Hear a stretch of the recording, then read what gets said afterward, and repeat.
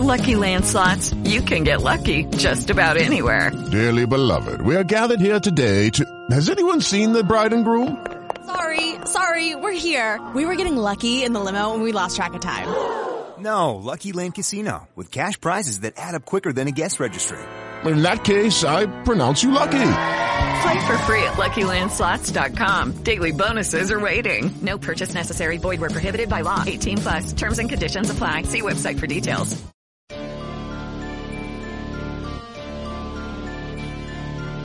Are you searching for the best in online black radio? Then go to blacktalkradionetwork.com, helping you filter through the noise. Real talk, black talk.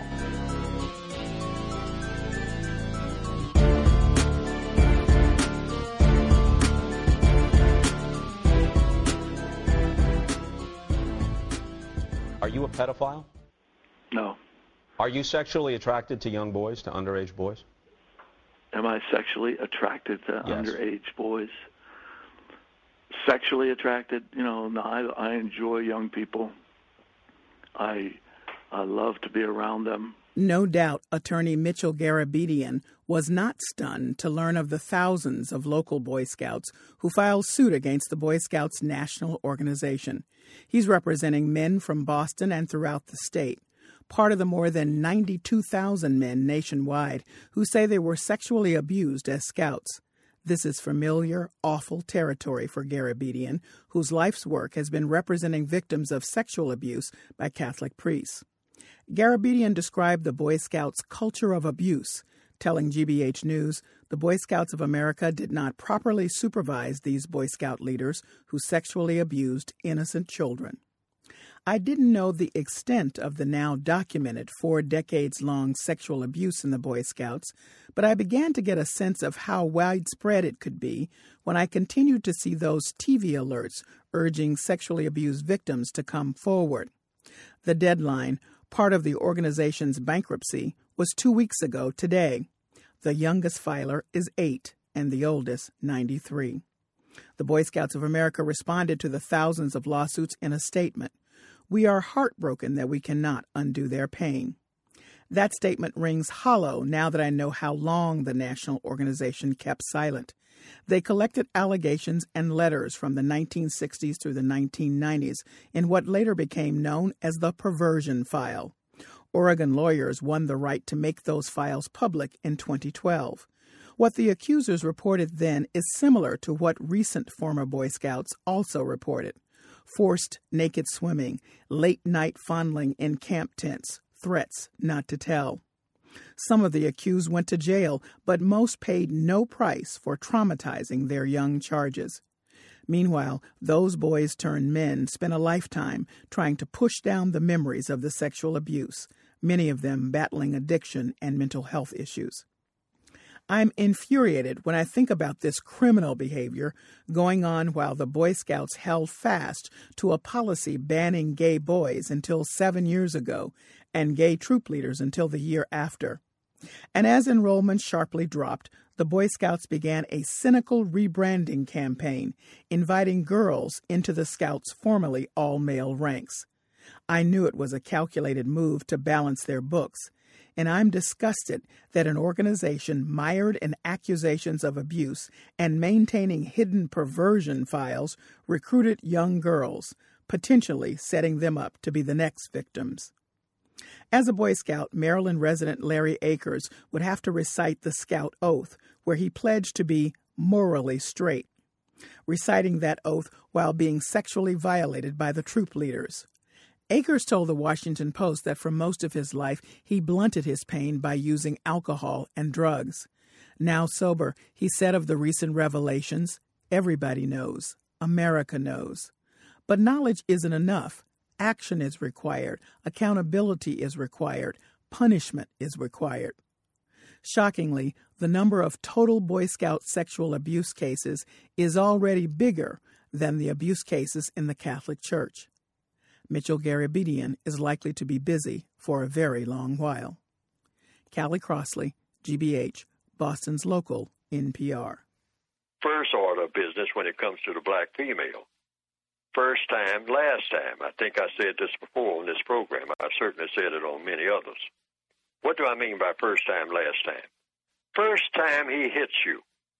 That's the last time. In our series, Justice Delayed, we've been talking about how the pandemic has led to a backlog of court cases of all kinds.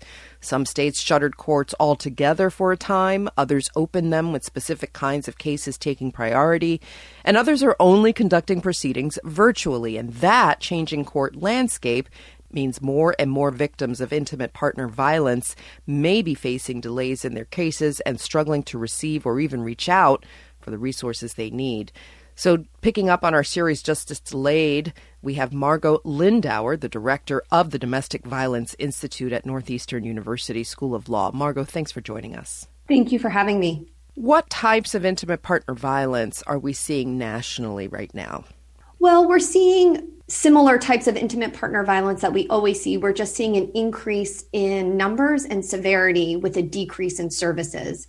So we see intimate partner violence between intimate partners or romantic partners. We see violence in the home between family members. We see violence in the home between roommates and housemates as well. We talked a little bit about this on a global scale in the last segment, but what's really driving this? Is it the pressure cooker environment that a lot of us are in because we're home more and we're isolated more from other folks? I think it's multiple factors. I don't think we can pick just one. I think the isolation of the pandemic certainly has exacerbated rates and risks of intimate partner violence.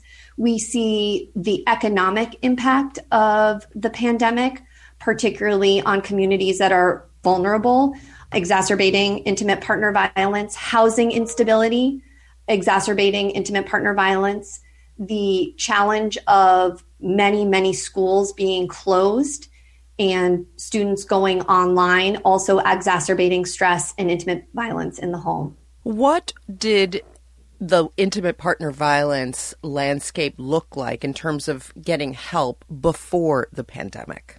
That's a really good question because it was never enough. The service availability prior to the pandemic in the United States in March, we always saw more demand than supply. And what I mean by that is there were always more individuals seeking shelter than there were shelter beds available. There were always more individuals seeking legal service help than there were legal services available. There were always more individuals seeking domestic violence services in general, housing services in general.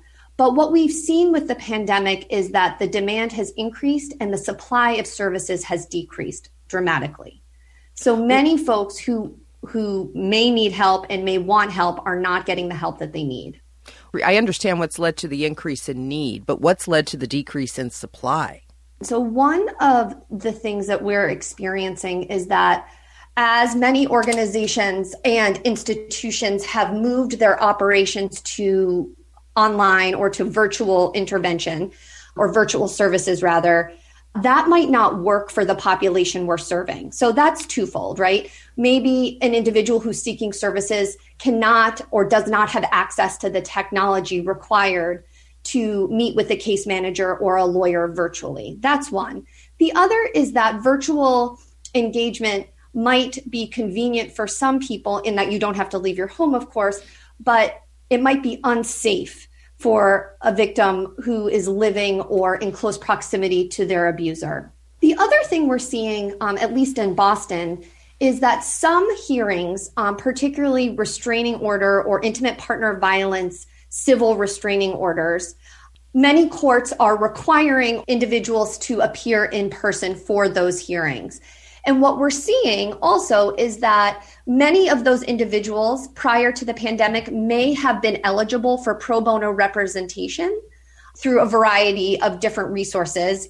But many individuals, many lawyers, and many firms and many organizations are not allowing their attorneys to go in person. So even if there wasn't enough attorneys prior to the pandemic to do pro bono or low bono representation, there are even fewer attorneys available now. That's just one example. Let's talk about, so beyond the lack of attorneys that are available, what about the courts themselves? I mean, I've had to handle some basic things, what I thought were basic things in court. And even the folks there have said to me, look, we are backed up. Like anything that you've got to handle is going to take longer than normal. So are there also delays in terms of reporting, filing, for example, restraining orders or orders of protection? Yeah, so there are absolutely significant delays in the court system. What I will say is that many courts are prioritizing restraining orders, civil restraining orders, as they are emergency in nature. But I will also say that many criminal cases that involve domestic violence have been pushed back and have experienced incredible delays. So many of the cases where an individual might have a civil restraining order against their abuser, they may also be a victim in a criminal case. And those cases have experienced incredible delays. Courts are operating on a skeletal staff. They are operating in some form of hybrid in-person and remote operation. Most courts, as far as I know, are not seating any juries or doing any jury trials. So many of the criminal cases involving intimate partner violence have experienced incredible backlogs. We've read stories about, particularly in the New York Law Journal, about how lawyers were, some of them at the peak of the pandemic, were trying to communicate with their clients from parking lots and random places, just scrambling to try and help these folks. Have you heard from lawyers as well who are really doing everything that they can to try and ameliorate some of the issues that these intimate partner violence victims are experiencing? Yes, I would say that advocates in general, not just lawyers, many are going, using their clients' experiences and their client stories and what is safe for their clients to meet them where they are, if that is safe. What I will say is that many advocates, case managers, lawyers are confronting challenges with kind of organizational protocol about in-person case management and advocacy. So there's some tension there. Is it that advocates are trying to physically meet with their clients and aren't able to do that because of the pandemic? Yes, I would say that there is certainly a real challenge of meeting in person for certain advocates. Certain organizations aren't allowing it. Certain advocates cannot because of pre-existing conditions of their own or family members. And so it is really challenging to meet in person, and vice versa for victims as well. It might not be safe for them to meet in person, or they may not be able to leave their homes. What about the effect that all of this is having if the couple has children, on the children, the stresses or mental health effects on families that are having to go through this system during the pandemic? Absolutely. The impact on children is severe. It always is severe. But what we see kind of in pre-pandemic times is that schools often are a positive source of intervention and services for many children who are witnessing domestic violence and experiencing the impacts of domestic violence. We're also seeing, of course, that the stress of remote education kind of has its own mental health impact on children. So for a child living in a home where they're exposed to violence and experiencing the pandemic and the isolation associated with not being in school, the impact is severe. Margot, we want to offer some hope to people who may be listening to this and who may be in an intimate partner violence situation that they feel trapped in. What are some real steps that someone in that situation can take right now? Yes. So what I would say is help and advocacy looks different for different people. So while there have always been, for the last 40 or so years, kind of traditional domestic violence agencies and hotlines that are available and are a wonderful resource, many individuals might not feel comfortable going to those resources for help. And so what I would say is that encouraging people to identify and look for positive sources of help, either within their communities, within their families, and turning to domestic violence agencies and reaching out for help in however it feels comfortable and safe for them. What I will say is that more and more community-based agencies, including faith-based organizations, have more training related to intimate partner violence and have more potential services and interventions available to them.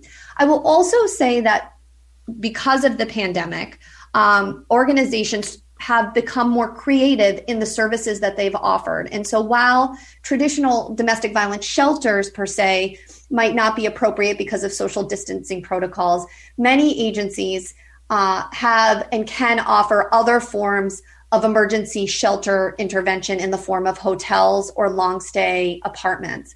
And so I would encourage individuals who are experiencing intimate partner violence to look for local agencies, local resources, and reach out for help. Margot Lindauer is the director of the Domestic Violence Institute at Northeastern University School of Law. Margot, thanks so much. Thank you. The optics? What's an optic? Marcia, I have a black voting base, and I can't risk getting an all-white jury. I don't want to hear the words Rodney King or Simi Valley ever again. I don't know. Doesn't Simpson deserve a jury of his peers?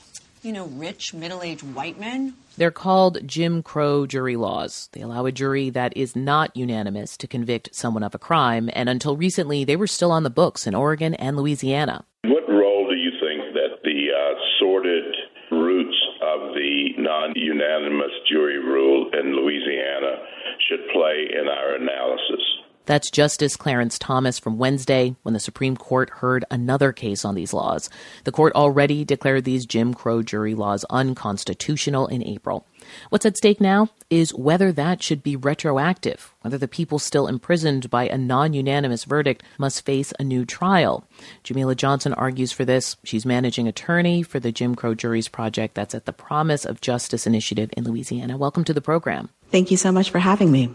I want to come back to this quote from Justice Thomas, who talked about the sordid roots of the non-unanimous jury rule. What are the roots of that system? Jim Crow juries were created in 1898, specifically to circumvent the standard of guilt beyond a reasonable doubt. They wanted to silence the voices of black jurors and make it easier to send black people to prison. The original Constitutional Convention was held explicitly for the purpose of establishing the supremacy of the white race. Lawmakers at that same convention put in place laws that prevented black Louisianans from voting, segregated the schools, and silenced black jurors. Now, your organization found that 80% of these people convicted under Jim Crow juries in your state are black, which essentially affirms that this system very much impacts people today. Absolutely. There are over 1,500 men and women who remain in Louisiana's prisons today who were convicted with these unconstitutional and racist practices. Now, Ramos v. Louisiana, this case was decided this April, deemed these juries unconstitutional. And Evangelisto Ramos was actually your firm's client. What can you tell us about that case? That case involved a gentleman who was facing a life without the possibility of parole sentence, like 62% of the men and women who remain in Louisiana's prisons with these convictions. Right. He had been convicted of murder on a 10-2 count? He had. And for him, going to the U.S. Supreme Court was incredibly important. It got him a new trial. But for the more than 1,500 men and women who had final convictions, they are really dependent on what happened in the Ramos case to apply to them. I think most people assume that when the U.S. Supreme Court says that something is unconstitutional, that the Supreme Court will also provide a remedy. Historically, that hasn't been a guarantee. And the case before the U.S. Supreme Court now is to decide whether to give those men and women a remedy for their convictions. Top law officials in Louisiana and Oregon have both said that retroactively applying the Ramos case would be harmful or unnecessary or would strain their judicial systems, right? I mean, how do you respond to that concern? The Promise of Justice Initiative provided a friend of the court brief to the U.S. Supreme Court that showed that it would increase the workload for district attorneys about, on average, 2 additional cases.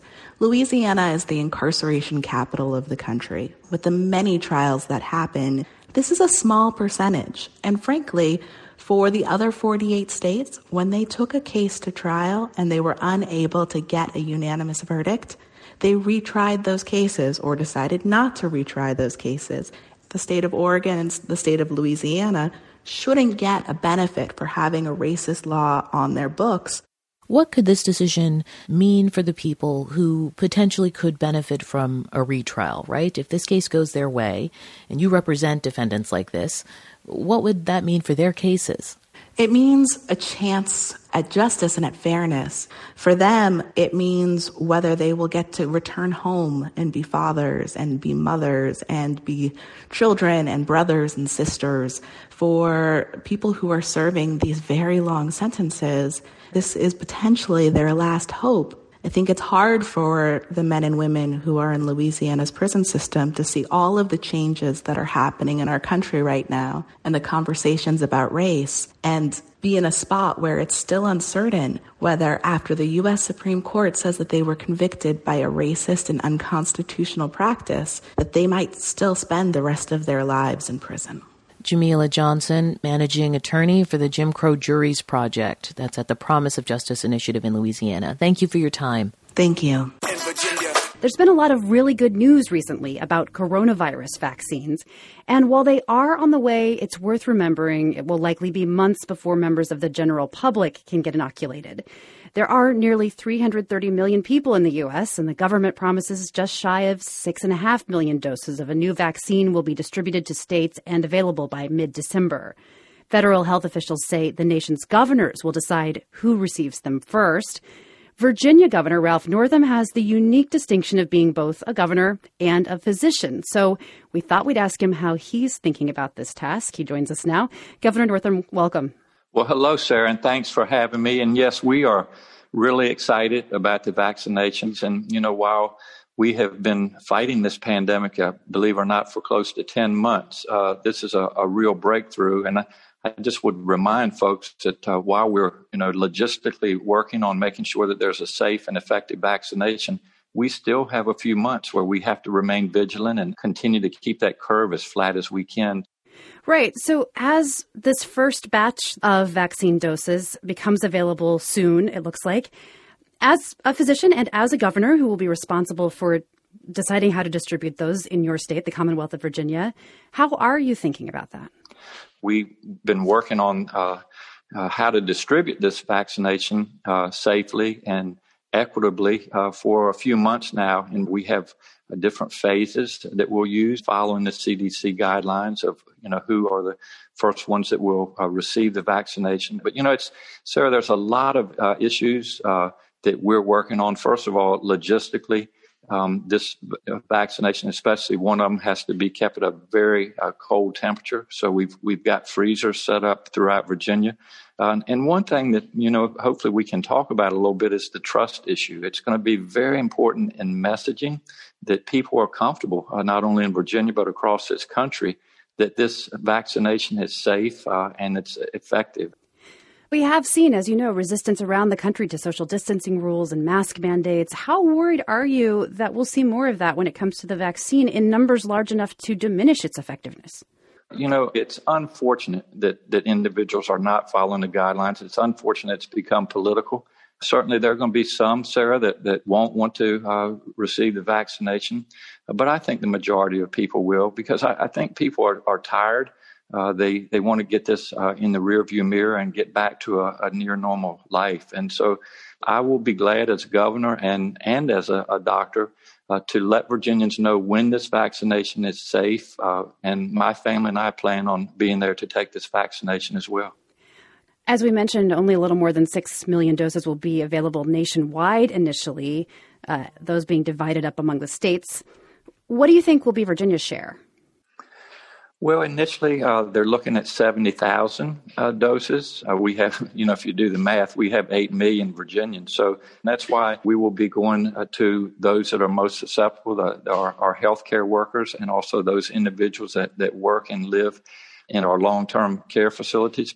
And then we'll go into phase 2, which will be a lot of frontline workers, for example, teachers, food preparers, those types of things. And then the phase 3 will be the general population. And hopefully by, early to midsummer, have everybody in Virginia vaccinated. One other thing I would say, as you probably know, I'm a pediatrician. And we know that the initial studies, they haven't been done on children. And so we're encouraging that we, start those trials with children because they're going to need to be vaccinated as well as we move forward. Another thing I want to ask you about when it comes to distribution, New York Governor Andrew Cuomo said recently that he and other governors had participated in a call with President-elect Biden, focused in part on vaccine distribution. And one of the concerns raised was making sure that it's distributed in a way that is inclusive of minority communities. How are you thinking about how to do that? Well, it's absolutely important that we do that. And as the first diversity, equity, and inclusion officer, Dr. Janice Underwood, and she has really done an amazing job reaching out to different communities in Virginia with testing, with PPE. And I'll just give you a quick example of something that we saw and really learned a lot from. We had a testing site set up in Hampton Roads. I believe it was in Chesapeake. And we advertised for it, and only 5 people showed up for the testing. And we said, well, what is going on here? And so we talked to some of the faith leaders, and they said, well, I'll tell you exactly what's going on. It's a trust issue. And so the faith leaders in Hampton Roads put together a video. They showed it in their churches, and we rescheduled that testing, and hundreds showed up. And so the point is that in order to, have people either tested or vaccinated, they have to trust what we're doing. And so we're going to pay a lot of attention to that as we move forward, because it is an equity issue, and we want to make sure everybody has access to the vaccination. You and your wife, of course, had the coronavirus several months ago. Can I ask how you're doing? Well, I appreciate that. We're doing well. My wife and I I would classify them as mild cases, which we were fortunate. I lost my sense of smell. It was about 6 to 8 weeks ago, and it hasn't returned. So I'm anxiously awaiting that. But I do worry, Sarah. There are a lot of people that are very, very vulnerable. And obviously, we've lost over 4,000 Virginians. You mentioned that you do plan to take the vaccine when it's available.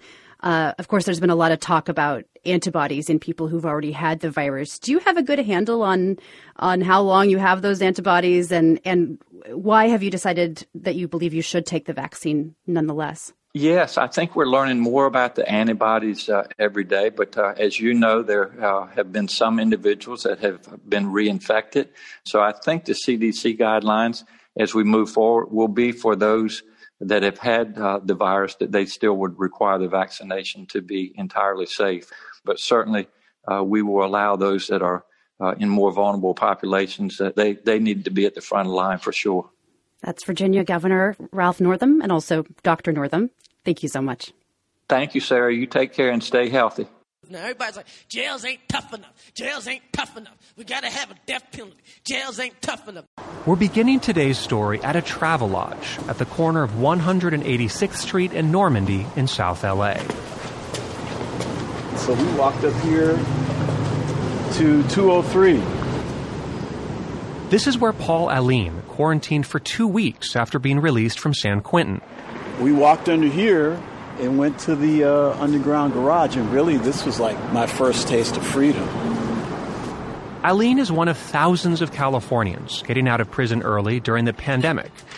Back in March, the state worked quickly to release 3,500 inmates. Today, that number has jumped to over 17,000. But Aline's release story is a bit different from most of the other newly freed.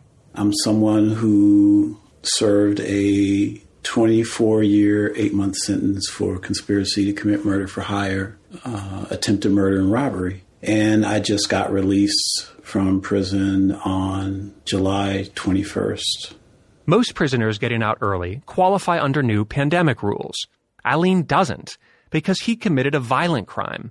Instead, he's out now because he had already been found suitable for parole, and the state moved up his date. So how is the state of California making these decisions about who stays in and who gets out? And should people like Aline be kept in prison, or should they be the first in line to get out? Reporter Lucy Kopp has the story. Let's go back to late May, right before San Quentin Prison would be splashed across national headlines as the site of the worst COVID outbreak in the country. It hadn't exploded yet. When I say exploded, I mean chaos in general. Aline remembers when things took a sudden turn. San Quentin had been able to stave off the virus all spring. But that changed in June when the state decided to transfer 121 men from a hotspot prison in Chino to San Quentin. This transfer is now considered the most botched and deadly transfer in state history. I very distinctly remember that around the 18th, guys said, hey, there's a little cold going around the building. And usually when you hear that in San Quentin or most prisons, by the time you hear it, you probably already got it. The virus exploded, and it quickly became clear that the prison could no longer separate the positive cases from the negative ones. They realized that they were running out of room. There's so many people that are positive. We can't keep taking the positive guy and sending him to Badger and then the negative cellie and sending him to Alpine. We don't have enough room for that. Officers began calling out of work, afraid for their own lives. Nurses were short-staffed, and Aline's building of 780 men were losing patience. They're neglecting things like our showers, medications coming late. And so, this is how things are starting to deteriorate. Then Aline's cellmate tested positive for COVID-19. Aline quickly got it too, but had mild symptoms. He listened to the echoes of people calling man down, sometimes 2 to 3 times a day. We're in there in our cells watching TV, and we're seeing guys that just got released protesting for us, saying, let them go. You're killing them in there. Get them some help. On June 29th, Governor Newsom addressed the crisis at a televised news conference. We are committed to meeting our responsibilities within CDCR, and moreover, as we release prisoners, the impact that will have outside of... When I saw him start to stumble over his words and start making promises about we're going to reduce the population, I promise you I'm going to get... I was flabbergasted. I said, this is having an effect. The state decided to release 8,000 more incarcerated people on top of the 3,500 who were already released early in the spring. If you had 180 days left on your sentence for a nonviolent crime, you qualified. If you were medically high risk and had a year left on your sentence for a nonviolent crime, you qualified. The governor's focus was on so-called non-nons, those in prison for non-serious, non-violent, non-sexual crimes. Aline did not qualify, but should he have? Well, we're not taking into consideration that a person has been in prison for 20 years, and they've gone through all of these rehabilitative programs, and they haven't committed a violent offense in the past 20 years or 15 years. They're no longer a violent offender. That's Sam Lewis, director of the Anti-Recidivism Coalition. I should note, I produce a podcast called Life on the Outside that is partnered with this organization. Lewis's point is that most incarcerated people who have life sentences and then qualify for release qualify because they are no longer likely to be violent. Lifers have the lowest recidivism rate of any group of formerly incarcerated people, at under 1%. They also tend to be older, adding to the unlikelihood they'll reoffend. On the other hand, their age puts many of them at high risk for COVID-related complications. Lifers usually know themselves better than any of us out here will ever know ourselves. They have had to look at their lives in a really deep manner. Vanessa Nelson-Sloan is the director of Lifer Support Alliance. She says if you have a life sentence, you need to earn your freedom. And you do that by gaining insight into your crime, showing remorse, and taking full responsibility. This is part of the reason the recidivism rate amongst lifers is so low. But, she says, the public sees it differently. The public has a really warped perception of prisoners, but lifers in particular. They seem to see all of these folks as totally bloodthirsty, unaccountable murderers with no remorse. And that is not the case. Back in 2008, a California Supreme Court case considered this question. Should people serving life sentences for violent crimes be considered for release if they no longer present a danger to society? The court answered yes, ruling in favor of the release of someone like Aline. That's part of the reason why in the last decade, more lifers in California are being found suitable for parole and released back into society than ever before. But victims and crime survivor groups have been rattled by this trend. Victims and survivors and family members are devastated. That's Patricia Wenskunas. She runs the Crime Survivors Resource Center, and she's witnessing firsthand how these early releases are alarming crime survivors. We've been contacted by many recently saying they were getting early release notices, and so they're triggered, they're traumatized, they're having night terrors. They're not sure what to do, even though, yes, maybe this person did serve their time, but that doesn't mean that that person now is not going to come after that person. There's no guarantee either way. Wenskuna says that with the momentum shifted towards rehabilitation, victims' voices are left unheard. It's all about the offender, the rehabilitation. No, it's not. It's about the victim. Nelson Sloan from Lifer Support Alliance has compassion for this perspective, too. My husband and I are both relatives and survivors of violent crime. You can't say to victims, get over it, because you never get over it, and I understand that. But, she says, we have to follow the law. It's really individual to individual. And there's a lot of guys that are ready to go home. And I think that if someone looked at a lot of people's records, especially like when we were all in San Quentin, if someone had started going over files, they could have picked a whole bunch of people that could have been lifers that could have been let go. In November 2019, Aline was found suitable. And luckily, at San Quentin, I was going to college, gaining analytical reading skills and writing skills. And I applied that to the self-help group material. And I had some very poignant moments in groups where I realized the totality of the harm I had done to someone. His change and growth made him, in the eyes of the commissioners, no longer a threat and safe to return home. But he had no release date. Then in July, as San Quentin was reeling from the COVID outbreak, Aline was told to pack up his cell. After 24 years of incarceration, he was going home. So 2 officers come to the door, and they're like, "You're Aline, right?" And I'm like, "Yeah." I said, "Where are we going now? Upstairs?" They go, "Hell no. We're going to L.A. You ready?" And I was like, "What do you mean we're going to L.A.? Dude, we're about to put you in the car. You're going to L.A. to your quarantine hotel right now. Do you need to go to the bathroom?" I was like, "Hell no, let's go." Aline hopped into a van that sped over the San Rafael Bridge, across the San Francisco Bay. Even though you're in San Quentin and you see the water just looks so beautiful. I swear I sat there the entire 5-hour ride to L.A. just looking out the window. He checked into his travel lodge for 2 mandatory weeks of quarantine. Well, when they first shut the door, I made sure that they were far away, and I went, yes! And I jumped on the bed a couple times, on my back, like I can't believe it. Aline has been out for 4 months now. He's looking forward to getting licensed as a truck driver. And when I asked him what the best part of freedom is, he didn't hesitate. Obviously, hugging my mom for the first time, I was just totally in tears. It just pulls on my heartstrings.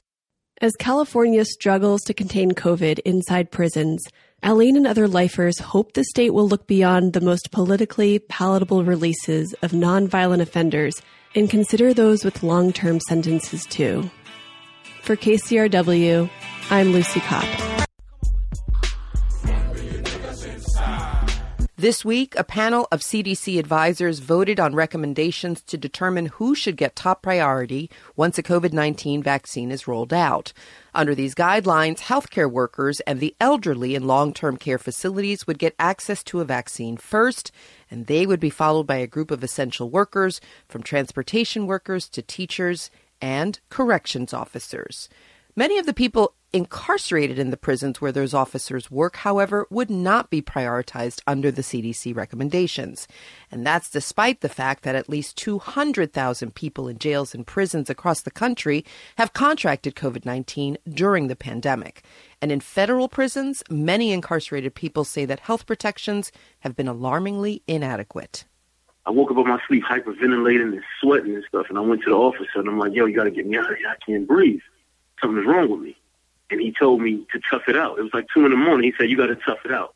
That's a 35-year-old man who's currently incarcerated in New Jersey's Fort Dix prison. He recently spoke with WNYC reporter Karen Yee and asked that his name be withheld. Fort Dix is experiencing the worst COVID-19 outbreak of any federal prison in the United States. According to the Federal Bureau of Prisons, 289 people incarcerated at Fort Dix and 28 staff members have tested positive for the virus, though the Bureau also says that no one at Fort Dix has died from the virus. Here to discuss the Fort Dix coronavirus outbreak is Karen Yee, a reporter covering New Jersey for WNYC. Karen, thanks for being with us. Hi, good to be here. How did the outbreak at Fort Dix begin? So there were a couple of cases in the spring of COVID. I think it went up to 40 at some point, and over the summer we saw those numbers come down. But then in October, we started to see those numbers creep up back again. And what we've sort of pieced together between speaking to people inside the prison, family members, and court records is it could have been either a big transfer of prisoners from an Ohio prison. There was a huge outbreak in Ohio, and about 300 prisoners were transferred to Fort Dix in late September, and some of them had tested positive. So the BOP says they were properly quarantined, but it's unclear if maybe some of those prisoners could have given the virus to the general population at Fort Dix. Also around the same time, you had cases in New Jersey spiking and correctional officers coming in and out of the prisons. And you also had visits resuming temporarily for a few weeks. So any of those ways the virus could have come into the prison. And you saw in October, in one day, cases tripling overnight from 50 to 200, and it sort of kept growing from there. We reached out to the Bureau of Prisons, and in a statement, they told us that they provide, quote, appropriate treatment to anyone who tests positive for COVID-19 in its prisons. But in interviews with WNYC that you've conducted, people who are in Fort Dix and their family members describe testing positive for the virus and then being left for hours in rooms with others who were negative. Tell us a little bit about that. That's right. So the BOP has a policy and procedure as to what happens when somebody tests positive. But in practice, that's a lot more complicated, right? Because at Fort Dix specifically, these are dorm-style military barracks. So you have 12 men to a room, 300 in a building. And so often you have people quarantining who are positive on one floor, negative on the other. You find out you're positive, and it takes a few hours to move you to a quarantine or an isolation unit. You also have issues with the men sharing a lot of common spaces because this is a low-security prison. Generally, there's a lot more movement and flexibility. They share bathrooms on the same floor, so you have 80 men using the same bathrooms, the same sinks, the same showers, bunk beds. So there is, generally in prison, social distance is nearly impossible, particularly in Fort Dix because of the setup. It's even more impossible. What about the personal protective equipment, things like masks? Are those provided for the prisoners, and are there adequate places to wash your hands, for example, or hand sanitizer? So masks were mandated in April by the Bureau of Prisons, and the prisoners say that they have received masks. They receive cloth masks, 2 generally a week. The issue is, they get dirty, they get soiled, and when they're being washed, they have nothing to wear. Some of the complaints that I've also heard from family members of those incarcerated and those inside is that the guards aren't always wearing the masks when they come in, and if they're moving between buildings, that becomes a concern. In terms of disinfectants and cleaning supplies, a lot of them have complained about this not happening. I mean, the BOP has said areas are thoroughly cleansed if somebody tests positive. Prisoners have said flat out, that's not happening. We're not seeing that. We're begging for cleaning supplies. We're not getting it. In one quarantine unit where at one point, most of the inmates, 218 out of 231 from the last court records I saw, had tested positive. A lot of the people in there were complaining about an infestation of gnats, things not being cleaned, toilets not being cleaned. These are, again, shared spaces. In terms of soap, the BOP has said they do provide soap if they can't afford it through commissary. Again, the inmates have said a lot of the soap dispensers are routinely empty. Karen, there's been a lot of talk about a vaccine, and of course, now there isn't just talk about a vaccine, but there's movement toward actually getting a vaccine in the hands of American citizens in terms of priority. When you were doing your reporting at Fort Dix, were any of the incarcerated people you spoke to aware of a vaccine, and how did they have any feelings about whether or not they wanted to take a vaccine? That's not something that came up. The vaccine conversation has really picked up sort of in the last couple of weeks. I think the biggest concern from those incarcerated is sort of immediate medical care. Like, that is what they are desperate for. I think the reality is a lot of the people inside Fort Dix, about 2,700, are going to ride out the pandemic in there. I mean, there are two ways to get out of prison. There's home confinement and there's compassionate release. Not everyone is eligible. So they're not necessarily pushing to get a vaccine. From what I heard, they're sort of pushing to get very basic medical care, see a doctor, see a nurse, get access to their medical records, get more than Tylenol. Those very basic steps. That's really what the conditions that they want to change right now. Karen, you also spoke with family members of people who are incarcerated at Fort Dix. And here's what Karen Gasper, whose son Chris is incarcerated there and tested positive for COVID-19, had to say to you. I feel helpless.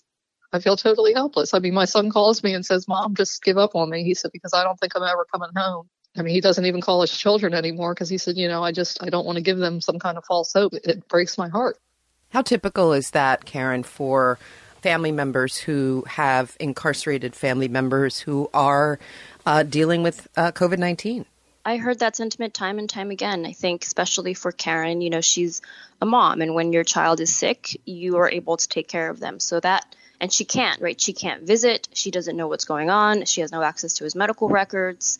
So I think that feeling of helplessness is what I heard echoed throughout many families. They feel like the pleas for help are falling on deaf ears. And so, are they?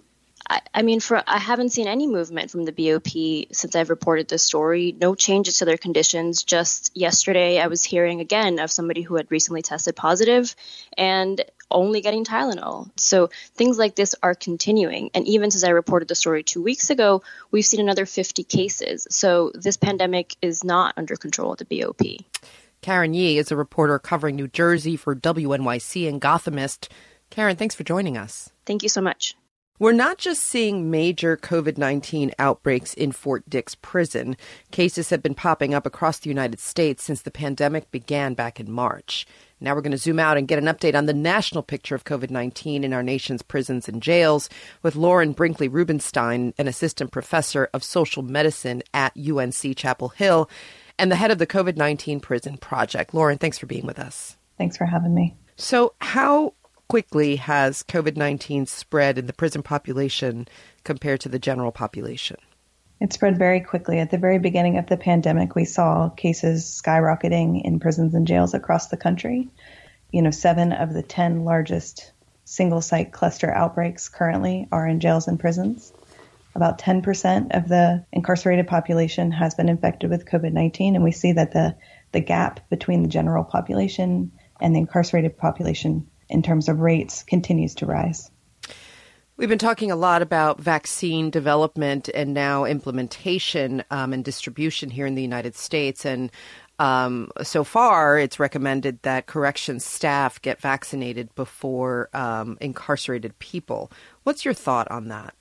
Well, first, I'd just like to say that I think it's really important that we're having these conversations and that these recommendations are considering incarcerated people and staff at all. I think that in some ways is unprecedented. I do worry, though, that staff are being prioritized above incarcerated people. In some settings, it makes some sense, right? So in prisons, there tends to be a pretty stable incarcerated population, and staff are really the people who are moving in and out.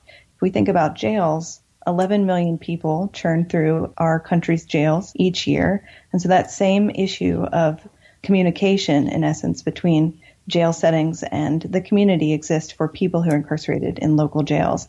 And so I think there just needs to be a little bit more nuance to the conversation. And I would argue that people who are incarcerated ought to also be considered in phase one.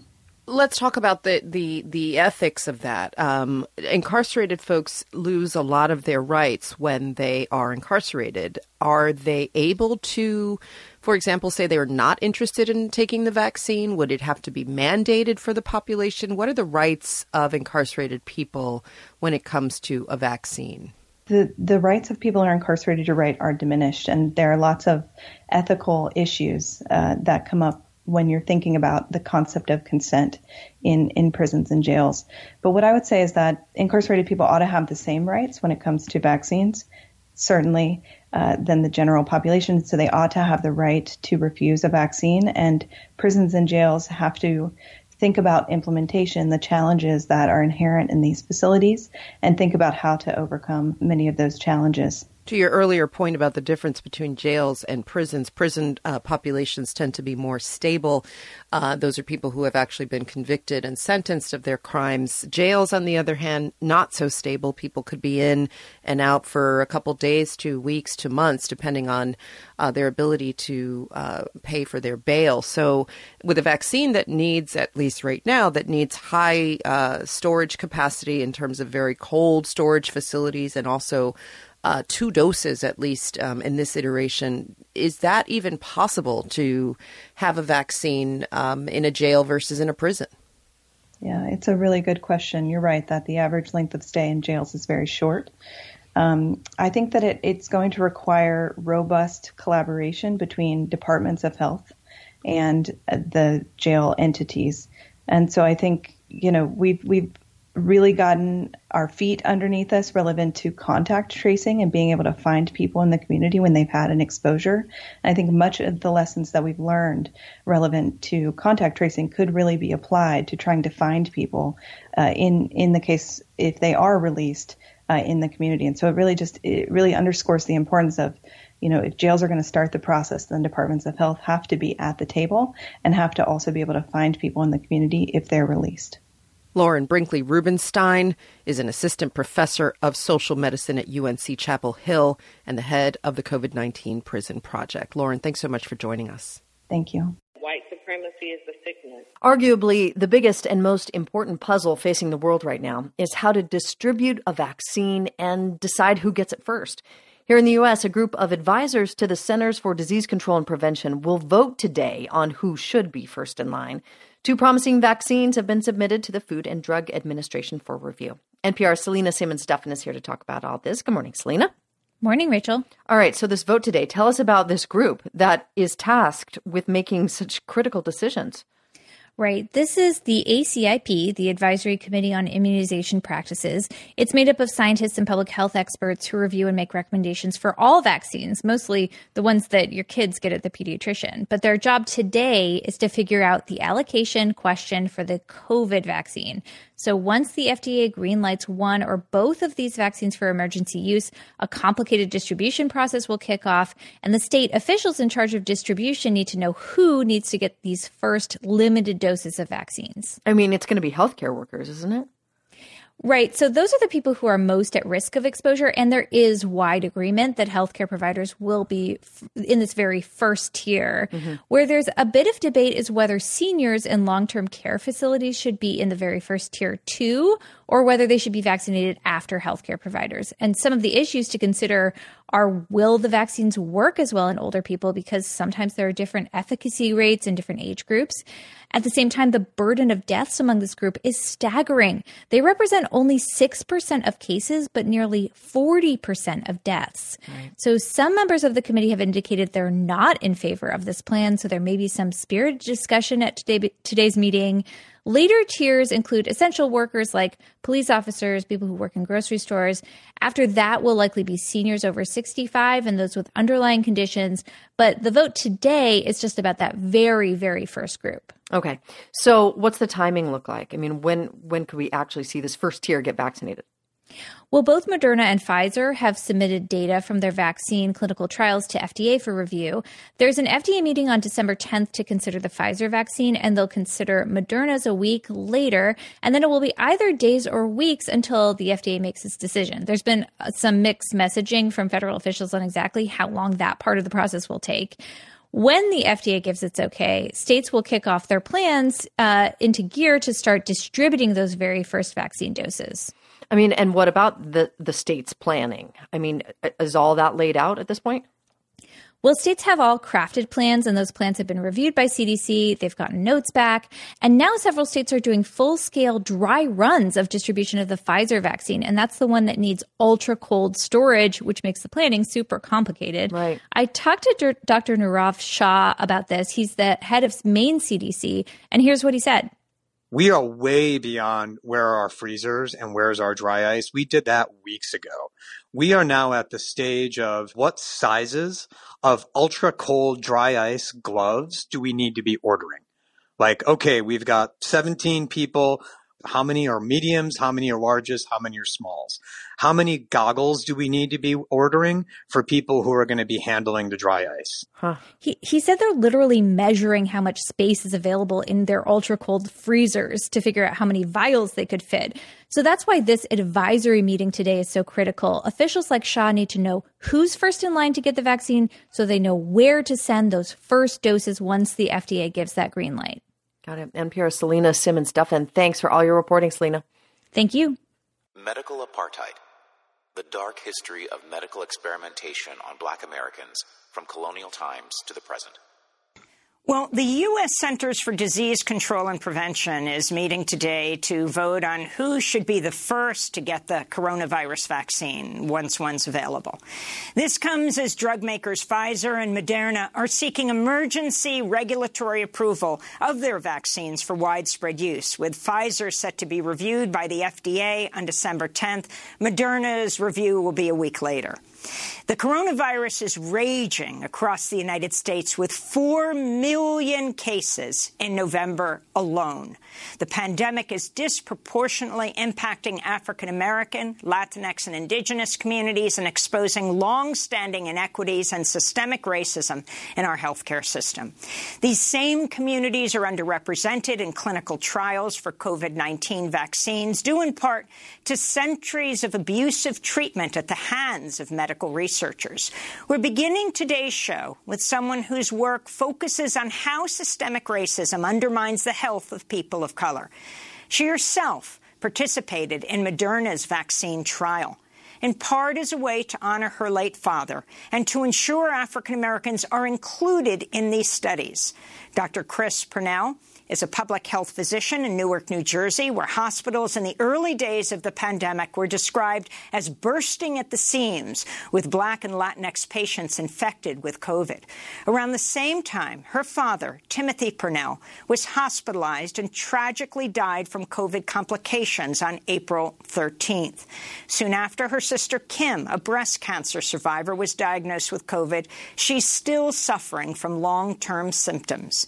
Their father, Timothy Purnell, was recognized by New Jersey Governor Phil Murphy, who tweeted about how he, quote, worked his way up from the groundskeeping crew at Bell Labs to becoming a member of the technical staff. For more, Dr. Chris Purnell joins us from Montclair, New Jersey. Dr. Purnell, it's great to have you with us. Our condolences on the death of your father.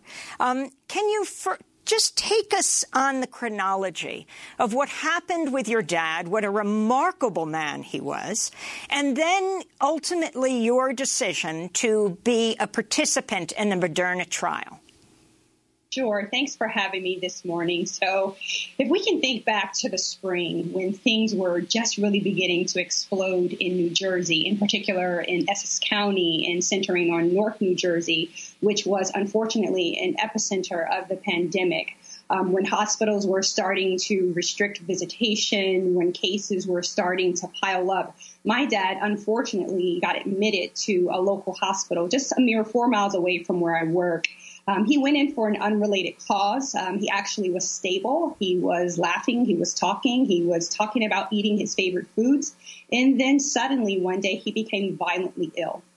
He had vigorous chills, fevers, difficulty breathing, and we were concerned. His medical team was concerned. And after having several of those episodes, unfortunately, he had to be tested, and he tested positive. When my father tested positive, it was very much in the early days of this coronavirus pandemic, when there was little that we knew about how to treat coronavirus, little that we knew about how to sustain life. And unfortunately, we couldn't be there in person with him. I could at best speak with him over the phone, or family members could speak with him virtually. And then he just grew too weak. He grew too tired. I think I last heard my father's voice the Thursday before he died, and he died on a Monday. And tell us who he was. Sure. My dad, I tell people, was heroic. I thought he was the bionic man. Here you had a man who came up during the Jim Crow South, who came north during a time that many blacks did, following a migratory pattern, fleeing systemic racism, even the terror of the Jim Crow South and settled in the North New Jersey and New York area. Ultimately, my father became a research scientist, but not before he took on a host of odd jobs. And one was being a groundsman on the famed Bell Labs campus. My father always had a knack for math and science, but college wasn't a possibility for him in the 1950s in Richmond, Virginia. And so one fateful day led to another fateful opportunity. And my dad was self-taught. He would read textbooks at night. He would go to classes provided at the lab by some of the PhD scientists. And he assumed the research throne, I like to say. He was a part of definitely groundbreaking work at Bell Labs. And more importantly, he fought and he advocated for Blacks to have equal opportunities and access to fields in research. And Dr. Purnell, your father was not the only member of your family afflicted by the coronavirus. Could you talk about the experiences of other family members and then your decision to participate in the vaccine trial? Sure. I've been saying clearly, it is so important to put a face to this pandemic. It is so important to put a face to the science. When we talk about how coronavirus has disproportionately impacted Black and brown lives, I oftentimes point to my own story. So here, the week where we buried my father through a virtual ceremony, my sister was confirmed positive with coronavirus. My sister, who is a breast cancer survivor, works in an essential retail industry and likely got exposed on her job, became sick. She wasn't hospitalized, but she was sick at home. We closely monitor her. And here, what almost 8 or 9 months later, my sister still has lingering after effects of the infection. She just got off of supplemental oxygen. She has not yet returned to work. So that's that disproportionate impact. And even this past Sunday, unfortunately, I lost another relative. I lost a beloved cousin to coronavirus who suffered a catastrophic stroke. And then in terms of your decision to participate in the trial? Sure. You know, my father's death, what I saw my sister go through, what I saw the patients at our safety net hospital in Newark encounter and deal with, and being a public health physician, I needed a way to be a part of the solution. You could say it put a fire in my belly. I believe in public health science, obviously, as a public health physician, and I wanted a way to be a part of that science. My dad would frequently say to me, he would say, follow the science, follow the data. And an opportunity was made available. Our hospital, in conjunction with a local academic medical institution, was a sponsoring site. So I was able to volunteer, and I did not hesitate at that opportunity. I knew what was known at that time from phase 1 research, and I knew also that no serious medical events had happened in phase 2. And I knew it was important for Black and brown persons to participate if we were ever to get at a truly effective solution. And can you talk about, were there effects, side effects? People are describing feeling sick for a day or two. I mean, it is astounding, Dr. Purnell, that with your dad who's died, with your sister who's a long hauler, that you were willing to go through this even as you treat COVID patients. So let me talk about that. So I'm not a frontline provider. I work in leadership, but I'm definitely a part of an institution caring for those frontline patients. But I would say to you, I had to do something, right? I saw my community decimated, and understanding the legacy of systemic racism. That's why this pandemic has disproportionately impacted Black and brown lives. I needed a way to say, can we get at an effective solution to beat back this pandemic? So I enrolled. I am very much aware of the legacy of medical experimentation, the legacy of medical exploitation, but this was an opportunity to be a part of something that was rooted in sound ethical practice and upheld informed consent.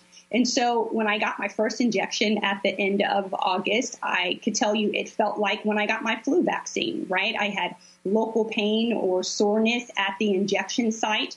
I did have some headaches and things of that nature, but nothing too out of the ordinary or nothing that was concerning from my baseline. In addition to that first injection, I had the second injection in the very early days of October.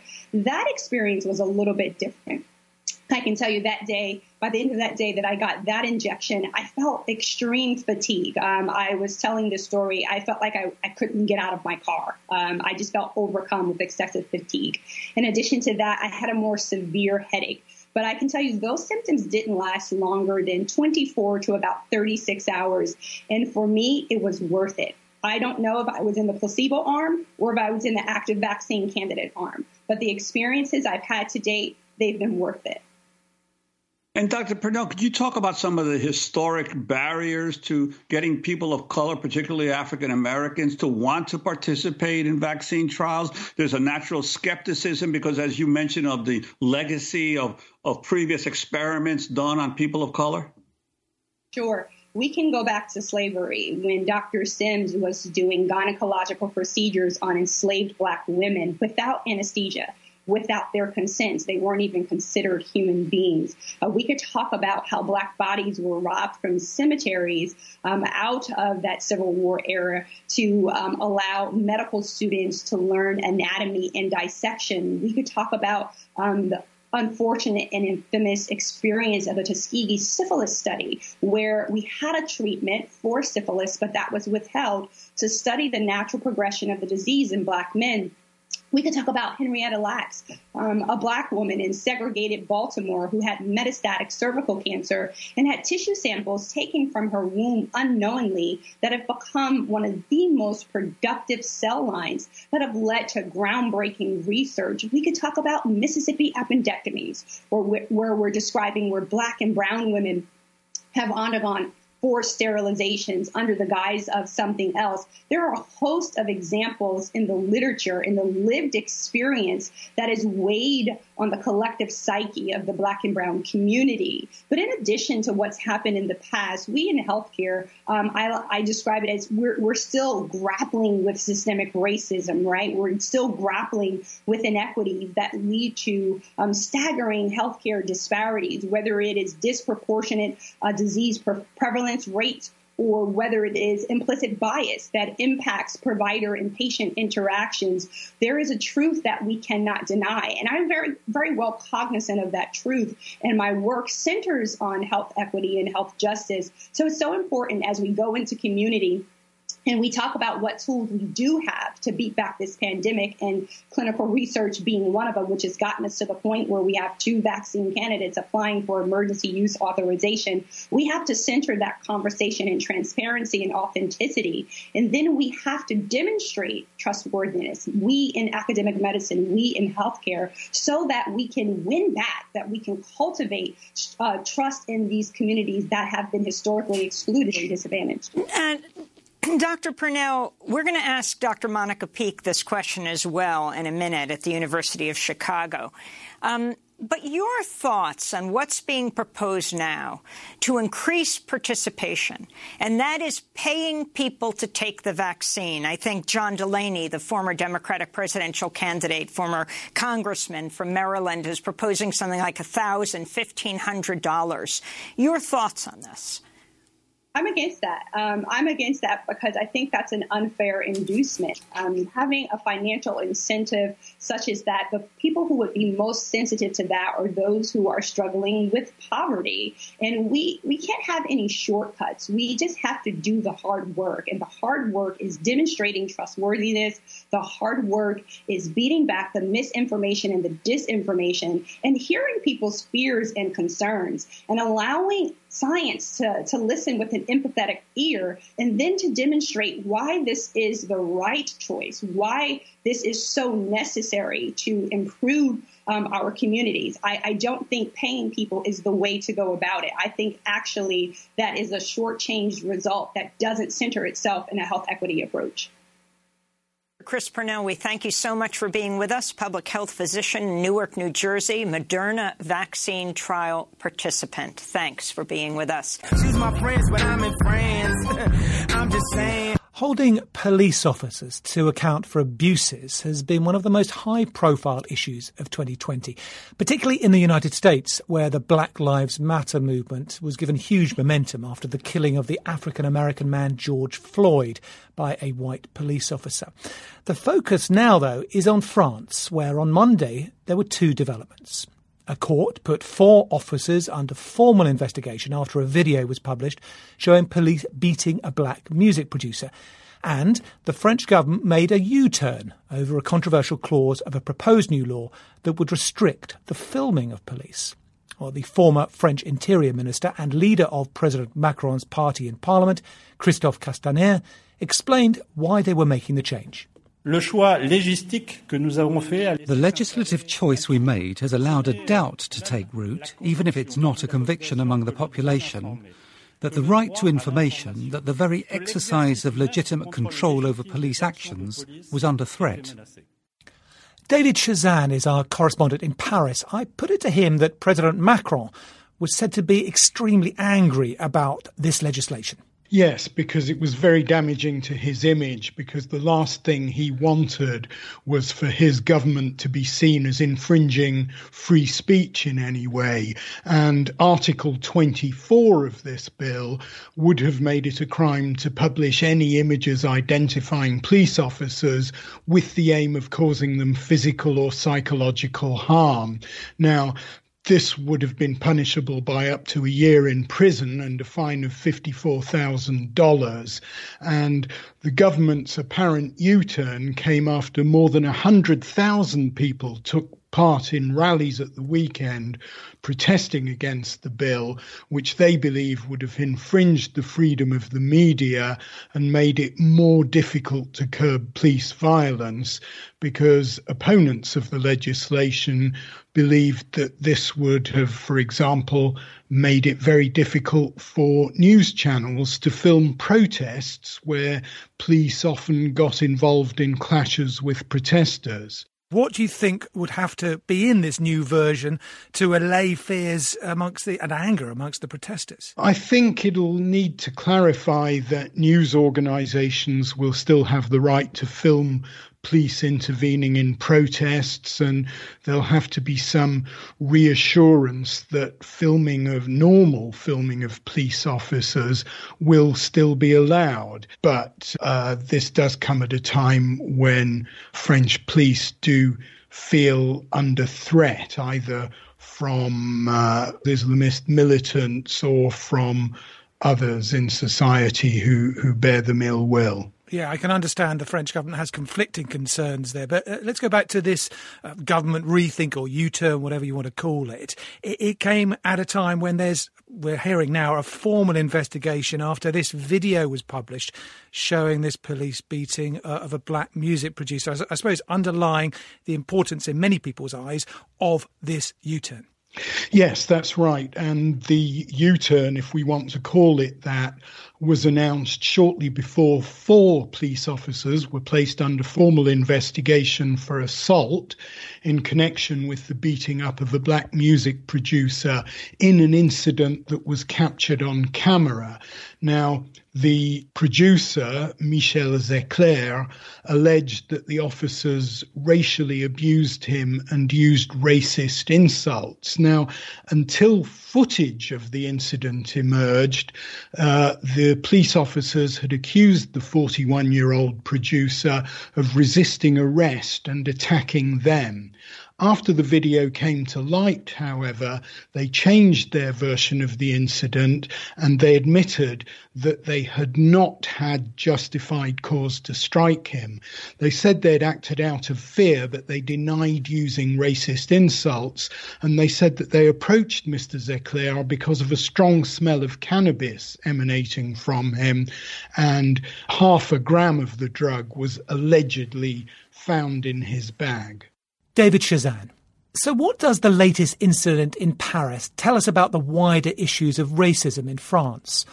Aurélien Mondon is a senior lecturer at the University of Bath in the southwest of England who specialises in right-wing populism and racism. What does he make of people saying this is a rare occurrence which shouldn't tarnish the whole police force? Well, I mean, this is an assessment that we hear time and time again. And I think, this is an assessment that we've heard time and again, not just in France, but we've heard time and again in the United States and in other countries that have been dealing with police brutality that tends to target racialized minorities. So I think, these are poor excuses at a time when it's becoming clearer and clearer that there is a lack of accountability and a lack of really close to total impunity with regard to these kind of events. So I think this kind of defense is expected, and I expected to see them coming out, but I think they will be harder these days to push forward, really, because there are systemic issues of racism in France as there are in other countries. And when you say there are systemic issues of racism in France, inside the police force, is that what we're talking about, or just generally speaking? Because there is a real issue here, isn't it, about the police acknowledging this or not? And if this video had not come to light, one imagines that the feeling of impunity amongst the police who carried it out was that their version of events would be believed. Well, absolutely, but I think you cannot separate the kind of systemic racism within the police and the systemic racism within French society, because both are linked in many ways, and this is also partly where the law is going, and why this kind of the part of the law is being condemned and criticized widely, not just in France but beyond. This idea that we should not be able to kind of film police officers at demonstrations where violence happens, or outside of demonstrations in other places as well, which would lead to further cover-ups. There's been this video that has emerged. There's been another video that has emerged as well of police officers who were incognito, who stopped a car about a year ago as well, and acted very, very violently. So these are only the tip of the iceberg. These are the excess of violence that we see that have been filmed, that have had kind of evidence. But how many haven't had evidence? How many people are actually completely left in the dark to deal with these kind of things, and the police acts with impunity? Aurélien Mondon talking to my colleague Razia Iqbal. Two victims were speaking about the Wawa. They're like these gas stations that they've been opening up around town, and one of them was saying that, I don't like to go parking around late Saturday night.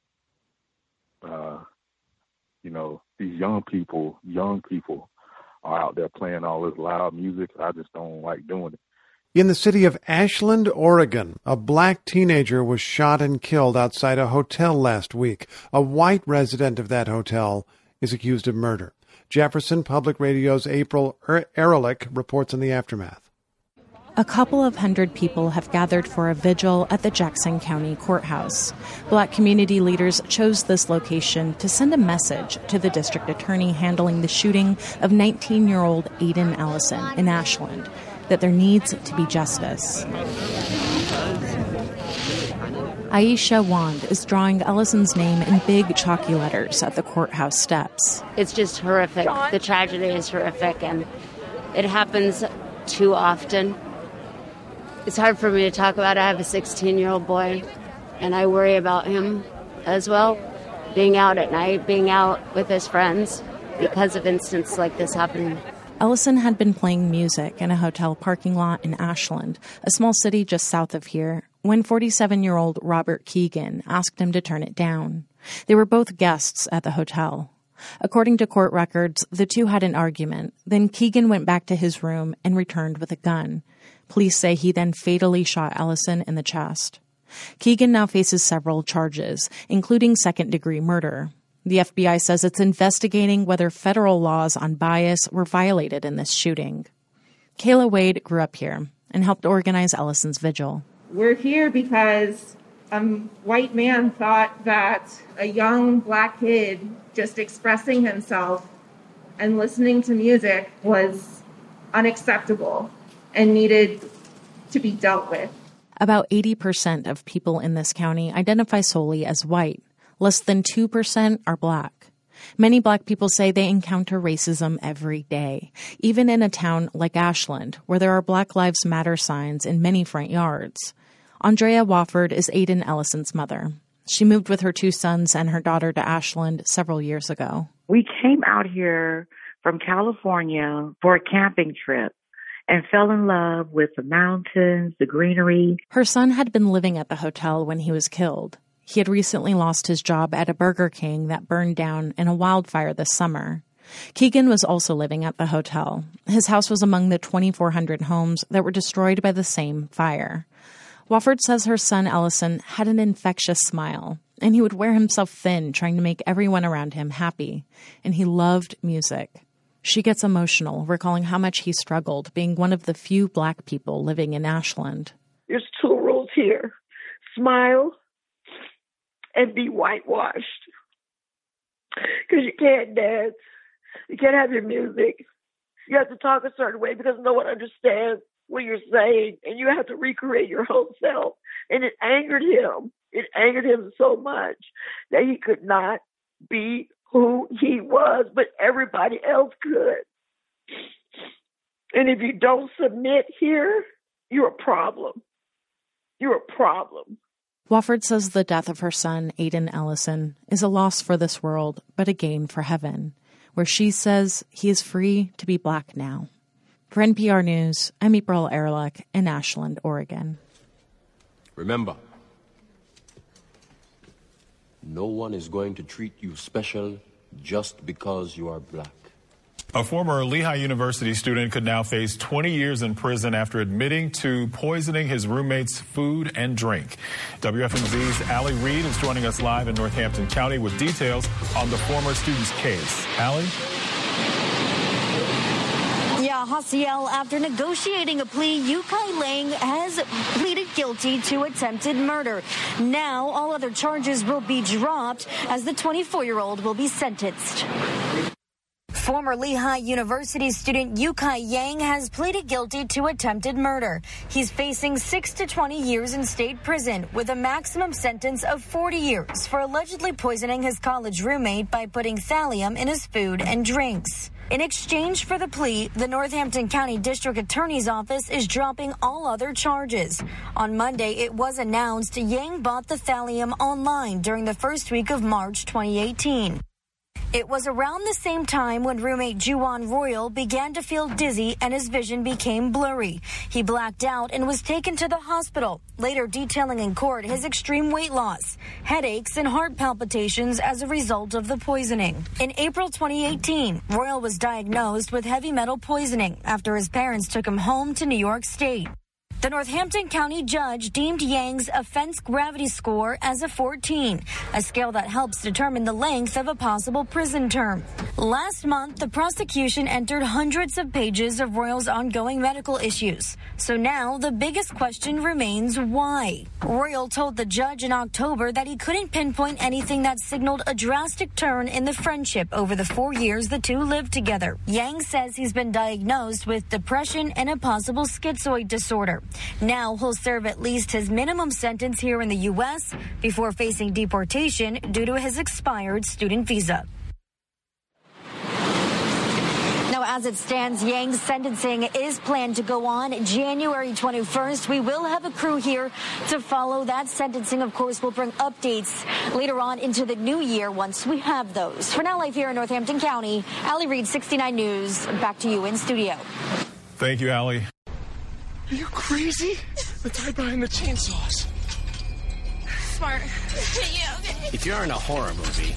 Remains behind bars tonight, charged with a hate crime after a victim and multiple witnesses say he chased a woman outside of her apartment complex with a chainsaw while yelling multiple racial slurs.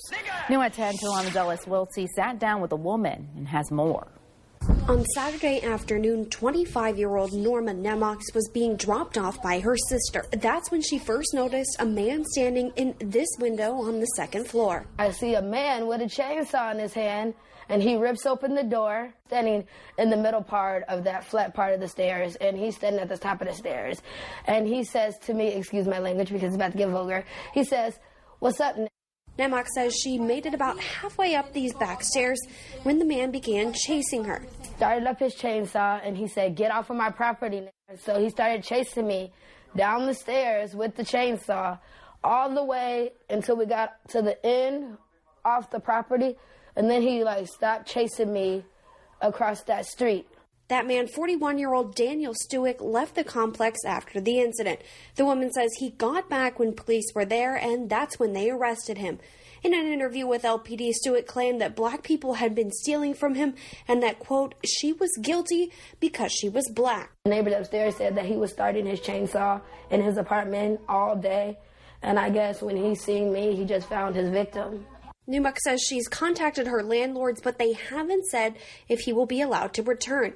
She says it's no longer just a safety issue for her and her 5-year-old son, but for the whole complex. Something that you hear in movies, somebody like being chased with a chainsaw, it's just unreal. Stewick remains cited and lodged in the Lancaster County Jail tonight with terroristic threats as a hate crime, which is a felony. Reporting in Lincoln, Ellis Wiltsey, 1011. Context of white supremacy. Gusty Renegade in for another broadcast, hopefully to share constructive information on the system of white supremacy. Today's date, December 5, 2020. So I have been told this is our weekly compensatory call-in. Dial in if you have observations, suggestions. The number 720-716-7300. The code 564-943 pound. Press star 61 if you would like to participate. Number again, 720-716-7300. The code 564-943 pound. Press star 61 if you would like to participate. Many things to get to. Number one, no disrespect intended, no minimization of the terrorism that Norma Nymox experienced in having this race soldier brandish a chainsaw, call her a nigger, and then chase her away from her residence, the complex where I guess they both lived. I can explain how I ended up the way that I led into that segment. It had the clip from the commercial where they were being goofy about horror movies and all the rest of it. And when I was looking at this segment, I was stupefied and just saying like, wow, this is, I said it like right in the first 30 seconds, like this is like out of a horror movie or something, like chased with a chainsaw. Like, don't they? I'm even thinking from like the racist perspective, like don't they have stickers on the chainsaw? Like, do not run with the chainsaw. Like, even if I am going to kill the Negro, like maybe a gun, you're not even really supposed to run with that. You just get stable and aim. But like a gun, maybe bow and arrow, like you don't have a better weapon of choice. Even a drone, right? You're going to chase someone down with a bow, with a chainsaw. So the first 30 seconds, I'm thinking, wow, this is like a movie. Like, what is going on? And then you heard like about 90 seconds into the clip, she said it was like something out of a movie. I was like, oh, okay. Me and Miss Nymox, we are in the same perspective on this event. It is total terrorism, white supremacy. I'm not minimizing it. I'm stupefied. Like, who chases someone with a chainsaw? Racist man, racist woman, racist child. And did you hear? He justified this act of terrorism. He said, black people have been stealing from me. And I know she's guilty because she's black. Had that segment in there about the juries where they don't reach consensus, but they still find a way to convict the nigger. And then they're going to tell me that OJ, I know he did it. I know OJ's guilty. I know he's guilty, right? But I know she's guilty, and OJ, because they're black. So I had to get my chainsaw. Couldn't make it. I was going to give my little tired, hunker down and all that. But I mean, she was trying to go home. Number two, a caller in Florida. You heard him. I used the segment. That was just like 9 days ago. I believe that was on workplace racism. And even I had to go back and listen. He said that was other victims. He can correct me if he's listening. But I think that was other victims, he said, who were talking on the job. But like, man, I hate going to the Wawa. They got all these folks out here playing loud. Young people. They got all these young people out there. They said Aiden Ellis was 19. He might qualify as a young person. We got all these young people out here playing all this loud music. Oh. Like, wow, is that a death sentence? Like, loud music and pow. I guess I can get my tired repetition and say, I think, what has it been? No verbal confrontations this year. My addendum to that has been, if it's a white person, you should be thinking, ooh, this person might have a firearm. Ooh, this person might be with 5 other white people who also have firearms. No need for unnecessary risks. Said fella might have had a brand new firearm. They said that about all the ammunition. This is gun territory. All of this out here, Washington State, Oregon, Idaho, Montana, that this whole region. Gun haven, white supremacy haven, which is the whole known universe, but guns in particular. So, yeah, I've been saying that for a reason. I'll continue to say that one. Probably don't want to have any altercations like that. I've been saying that too. This is not the time to be out lollygagging, and I've been saying that all year long. I've been saying it for a variety of reasons. So sad to hear that about Mr. That might be another example of black male privilege, right? Black males can go out, good old Jordan Davis, be loud and play the loud Negro music, right? Terrorize the whole neighborhood with their auditory noise. Black male privilege, yes. Speaking of black male privilege, so they had this segment we were just talking about, roommate situation. If you are a young person, college, university, they had the story some years ago, the black female, she was poisoned by her roommate. She stuck her toothbrush. She was a white female. She stuck the toothbrush in her anus and was terrorizing her roommate, calling her a Jamaican Barbie and all the rest of this. They had, we were just talking on neutralizing workplace racism. We have a young fella. He's going to be moving in, we think, with potentially 3 white male roommates, maybe 2 white male roommates and 1 non-white person with a white parent. But man, a challenging situation for a variety of reasons. We were talking about a lot of hazards and that type of thing, and things you want to be alert about with a roommate situation. Whew. If I was that young scholar's parent, I would make sure that he sees this report. Take it very seriously. And this was a non-white, non-black person, Yukai Yang, and he even had the audacity to say, I don't know why I've been poisoning the nigger. I don't know. His roommate, the victim, he said, I couldn't tell. We didn't have, a brawl or anything. Just got it in his mind, I guess, one day. I'm going to poison the nigger. Yes, I'm going to poison the nigger. That is the system of white supremacy. Violence against black people is fun anytime, for any reason. In fact, you don't even need a reason. Poison a black person? Let's get started. Black male privilege, yes. Let's see. The clinical trials, my goodness. We had a person who wrote in. There were lots of clips about the vaccines. I thought it was really important, the prison component, because I'm not sure how much attention that's getting. I didn't hear too many of the folks that are in greater confinement saying, the Rona is fake.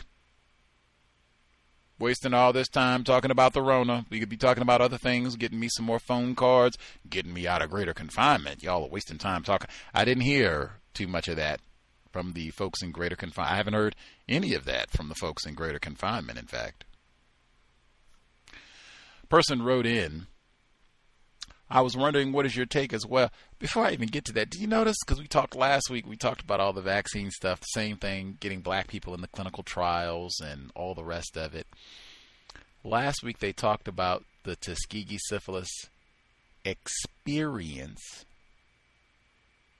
This week it was the Tuskegee syphilis study, which is, I guess, a little bit better It's better, certainly better than experience, but is that now outlawed? Like you can't say Tuskegee syphilis experiment? Because I feel like that's what it is, you know. I feel like that's more sinister than even study. Like, this is an experiment.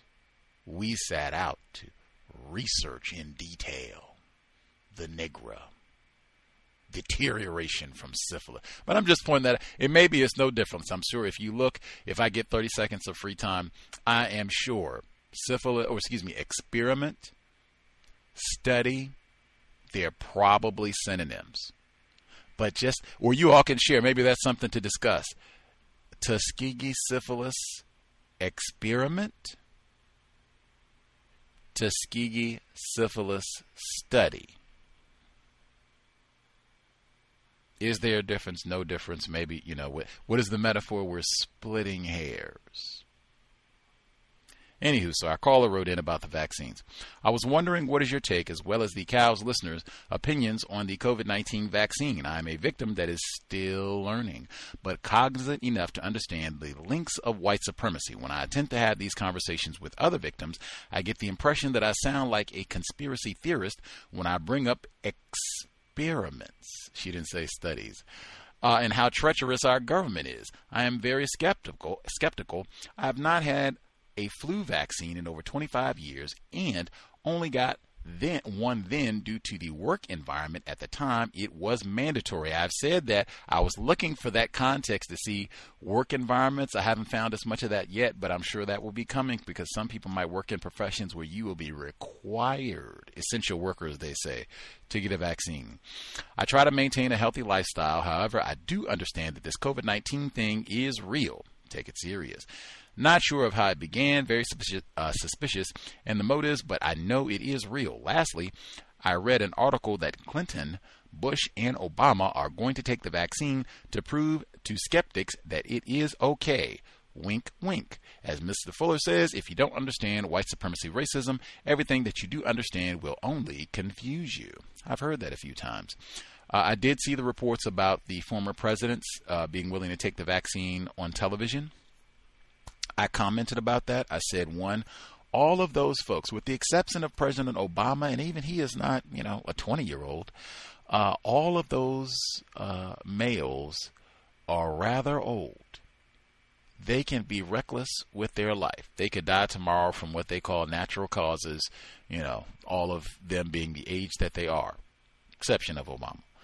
I also said, speaking of victim, I remember when President Obama went up to Michigan and gulped down all that yummy poison Flint water, all that delicious lead, and said, oh, it's fine.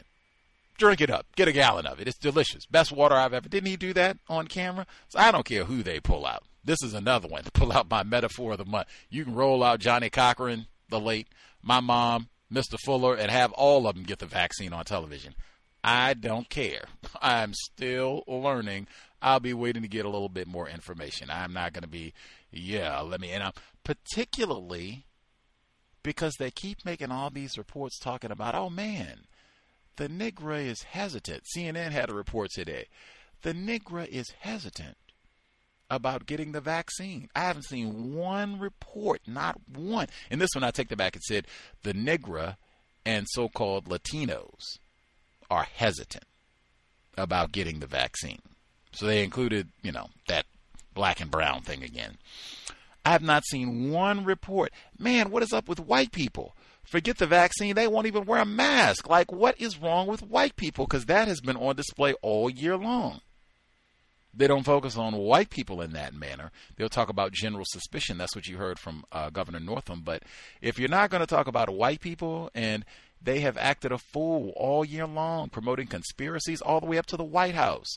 The Rona's fake. It's not real. I'm not going to wear a mask. I'm not going to distance. You're not going to make me stay at home and all the rest of, you're not going to make me close my gun store. They've done that all year long. And now, and what I said, you told me all my life, the Negro is hesitant to read books. Chris Rock. The Negro is hesitant to eat well. The Negro is hesitant to graduate from school. The Negro is hesitant to hold down a job. The Negro is hesitant to have protected sex. Anything that's constructive, right? That's what you told me. The Negro won't do it. He's hesitant to do constructive things and be a productive citizen. Why are you all of a sudden now concerned about Negroes a little bit hesitant about the Rona vaccine? Ooh, we need to allay his fears. Come on. And particularly, and then when you do that, and then you come and it's the Tuskegee syphilis experience. And in my opinion, the Tuskegee syphilis study, although I will say, Dr. Purnell, she did do a much better job. She didn't just isolate to the Tuskegee. She talked about Henrietta Lacks, we talked about before, Rebecca Skloot Book Club, the Mississippi appendectomy, we talked about that with 4 sterilizations repeatedly on the cow. So she gave much more detail. I'd almost say, can we not just say medical apartheid? I mention it all the time. Medical apartheid. We could, because that's discussed, even the digging up black bodies. Can't even have any rest in the afterlife. Even I think of that. I think Aiden Ellis, his mom said he's passed away now. Now he can freely be black in heaven. I don't know, because sometimes you die, you get shot for loud music, and then they come and dig up your body and steal your organs. I digress. But I'm glad she brought in the extra information, Dr. Purnell, even though experiment. If folks want to comment on the vaccine portion, I'm sure the listener who wrote in, that would be super appreciative. Normally, compensatory call in, this is the only broadcast that I make the request that we not use metaphors. Man, oh man, I'm absolutely thrilled that we're reading about O.J. Simpson at this point. I do a little research on the O.J. Simpson trial every day. This is my first time seriously studying it. I'm absolutely amazed. That's all I can really say. I'm amazed, and I feel like I have learned so much. Again, the only reason we're reading this is because of Jeffrey Toobin masturbating on the Zoom call. That's why we're reading this. He wrote the book that we're reading. But wow, it has been so informative. The book club is every Thursday, 8 p.m. Eastern to 5 p.m. Pacific. We just started. We've only done 2 sessions. And I've been even messing up because I've been doing our normal, let's sprint through and do as much as possible. We are going to slow down so that we can even enjoy more. We can really put our feet up and enjoy the read with O.J. Simpson, since this is it is the most important trial in the history of U.S. jurisprudence. I am not a legal scholar, but that's just my opinion. It is extraordinary for so many reasons, extraordinary case to study and learn about the system of white supremacy, racism. And in fact, that clip that played very early on, they were talking about Supreme Court Justice Clarence Thomas. They were talking about the case where in Louisiana and Oregon, where they have these, where it's just if you have non-consensus in a jury, they can still convict. If it's 10-2, they can still convict, as opposed to that being what they call a hung jury. Interesting terminology there too. But thinking about that in the context, because they gave detail right in the context of that clip and saying this was done deliberately to practice white supremacy, to nullify black jurors. If it happens to be that one of the niggers squeaks through and gets the, shut up. It'll be 11-1. We still get our conviction, and boo to the nigger. Boo to the nigger we convicted, and boo to the nigger that we muted in the jury, right? We can do that. No, this explicitly. And it continues that 80% of the defendants who end up with these non-unanimous convictions are black people. They didn't say black and brown people. They didn't say people of color or any of their other tacky phrases. They said black people. Now you come back to O.J. Simpson. Woo!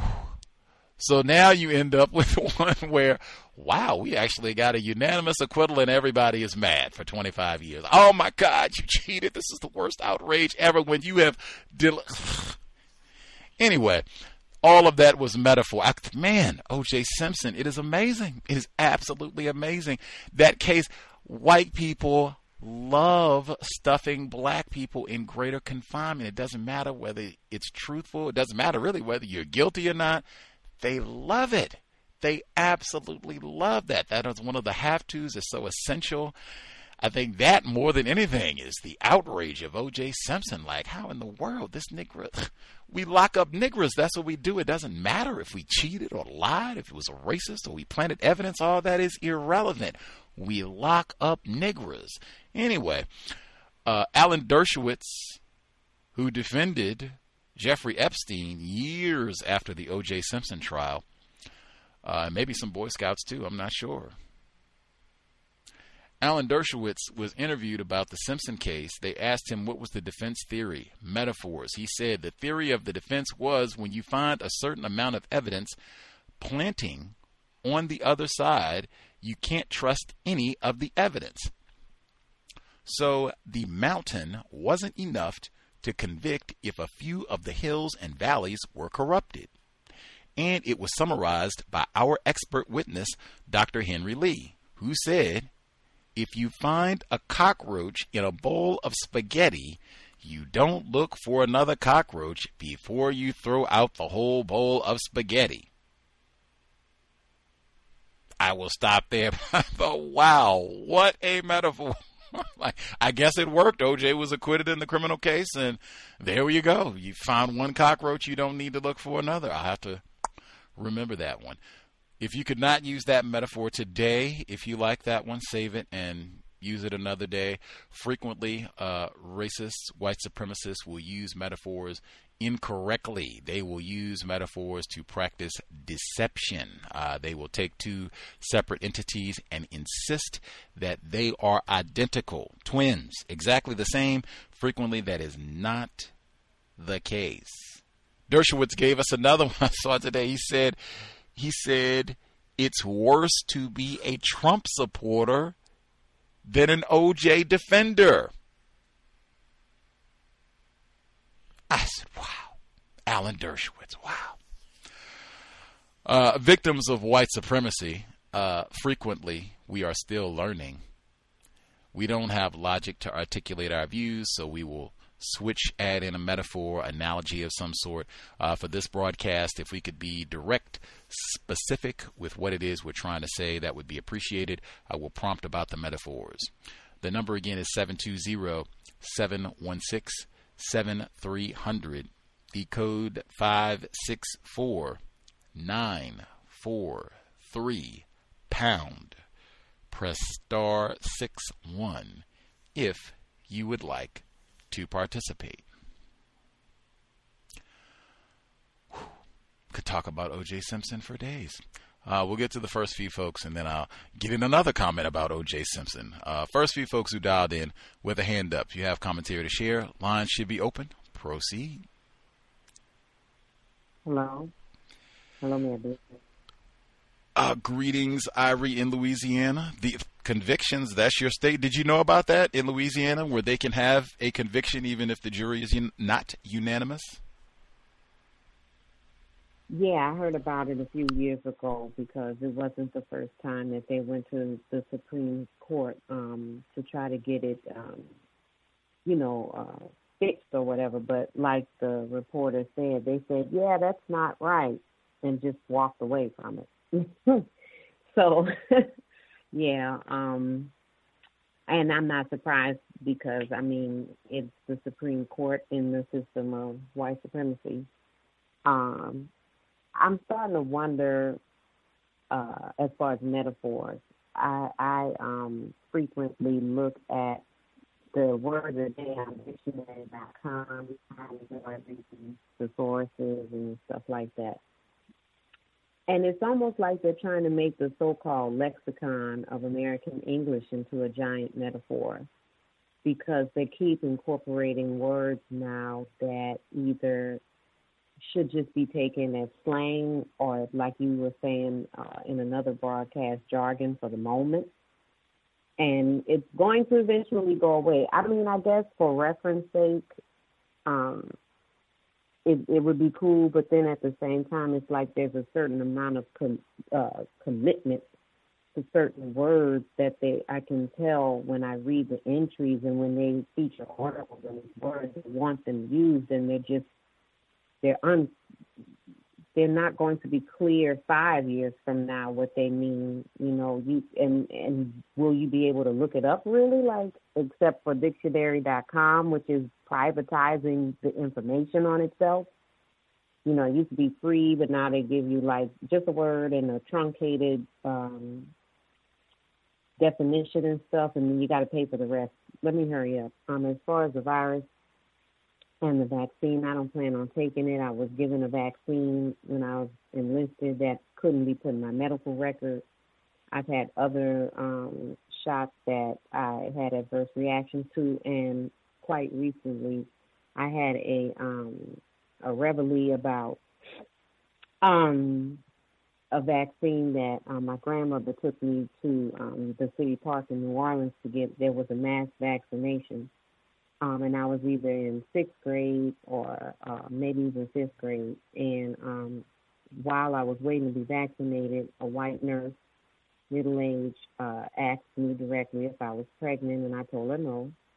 And then she had me write down on a piece of paper, I am not pregnant. And then, here it is, almost 40 years later, I'm like, damn, these people gave me a vaccine with mercury in it. It had to be, or something, So you didn't vaccinate me, you poisoned me. And I'm wondering why I'm experiencing certain things, and it took decades for some of this stuff to occur. So I'm not with it. I'm not, especially if you want to inoculate somebody, why does the RNA have to go into the nucleus of my cells and change up the information? That's more than my body being able to identify this, this thing or whatever. I'm not going. I'm not saying coronavirus isn't real. It's definitely real, in certain situations, and especially when you live in close proximity with other people, i.e. prison and everything. But if this is eugenics. It's got eugenics written all over it. And the doctor and other people talking about, I'm part of the study. I'm sorry. I feel like that's racial showcase and confusion. Maybe I can't do it. I don't trust these people enough. I don't even want to go to the dentist, if I don't have to, and I don't. So I'll be opting out however I can, and I will not take it, even if it means I have to forage off the land. That's how dedicated I am, not taking this vaccine. And I'll mute my line for now. Wow, she said dedicated, not taking the vaccine. Wow. All right. Ivory in Louisiana. I'm going to pause because I said if I got 30 seconds of free time. So I checked the thesaurus online. The word study, S-T-U-D-Y, and the word experiment, they did not come up as synonyms. The word bank for the word study pulled up different, synonyms, noun use, verb use. Experiment was not listed. When I did the reverse, looked up experiment, study is not listed as a synonym for the word experiment. So I will just say what I said again. And 2 weeks. So that's that type of thing, like just paying attention to words. Like some people, and if anybody here feels, Gus, you're a coon. You're making a big to-do about nothing. This is a doctor. I'm not a medical professional. There's not that big a difference between the word study and the word experiment. So if that's your perspective, please share that with detail. But I'm just noting that's 2 weeks in a row. Tuskegee syphilis experience, Tuskegee syphilis study, all of this in the context of having a black person come out and say, oh man, black people are suspicious. You shouldn't be. Come on, get the vaccine. And just for my final word on that, Harriet A. Washington's book in our top 10 is titled Medical Apartheid, The Dark History of Medical Experimentation. not study, not experience, Jesus Christ, the dark history of medical experimentation on black Americans from colonial times to present. Top 10 in the book club. Man, words are important. Other folks who dialed in with a hand up, proceed. Can I be heard? Yes, sir. Greetings, guys. Greetings to all the callers and the listeners. This is in Yame in Nebraska. I was looking up in my thesaurus at the same time when you were speaking it, and I do not see experiment and study cross-reference as synonyms either. I did want to comment on the story with, about Norma Lemox, as the white male who chased her with the chainsaw. That incident occurred here in a city in which I'm allowed to reside in. One thing that I noticed that really stood out about how the matter was handled was, I guess she was concerned for her safety and if the white male would be returning to the property, but they were unable to tell her if he would be banned or not. I'm sure that usually with cases, with matters involving victims, if he were to make bonds or get released some way, there may be a stipulation that he will have to stay specifically away from her, but I'm not sure how that would work if he lives in the same building. But it says a lot if the property owners or the property managers still would allow him to reside on the property, especially if he committed a felony against another tenant on the property. So I thought that was quite interesting, and I also wanted to note that if anyone wanted to look deeper into the story, to be mindful that there is a fictional alternative to the story, sort of a reenactment that's actually going viral on YouTube, online right now, where the account is given by another black female, but it's sort of a comedic account where the story ends with the white male being shot before he's arrested.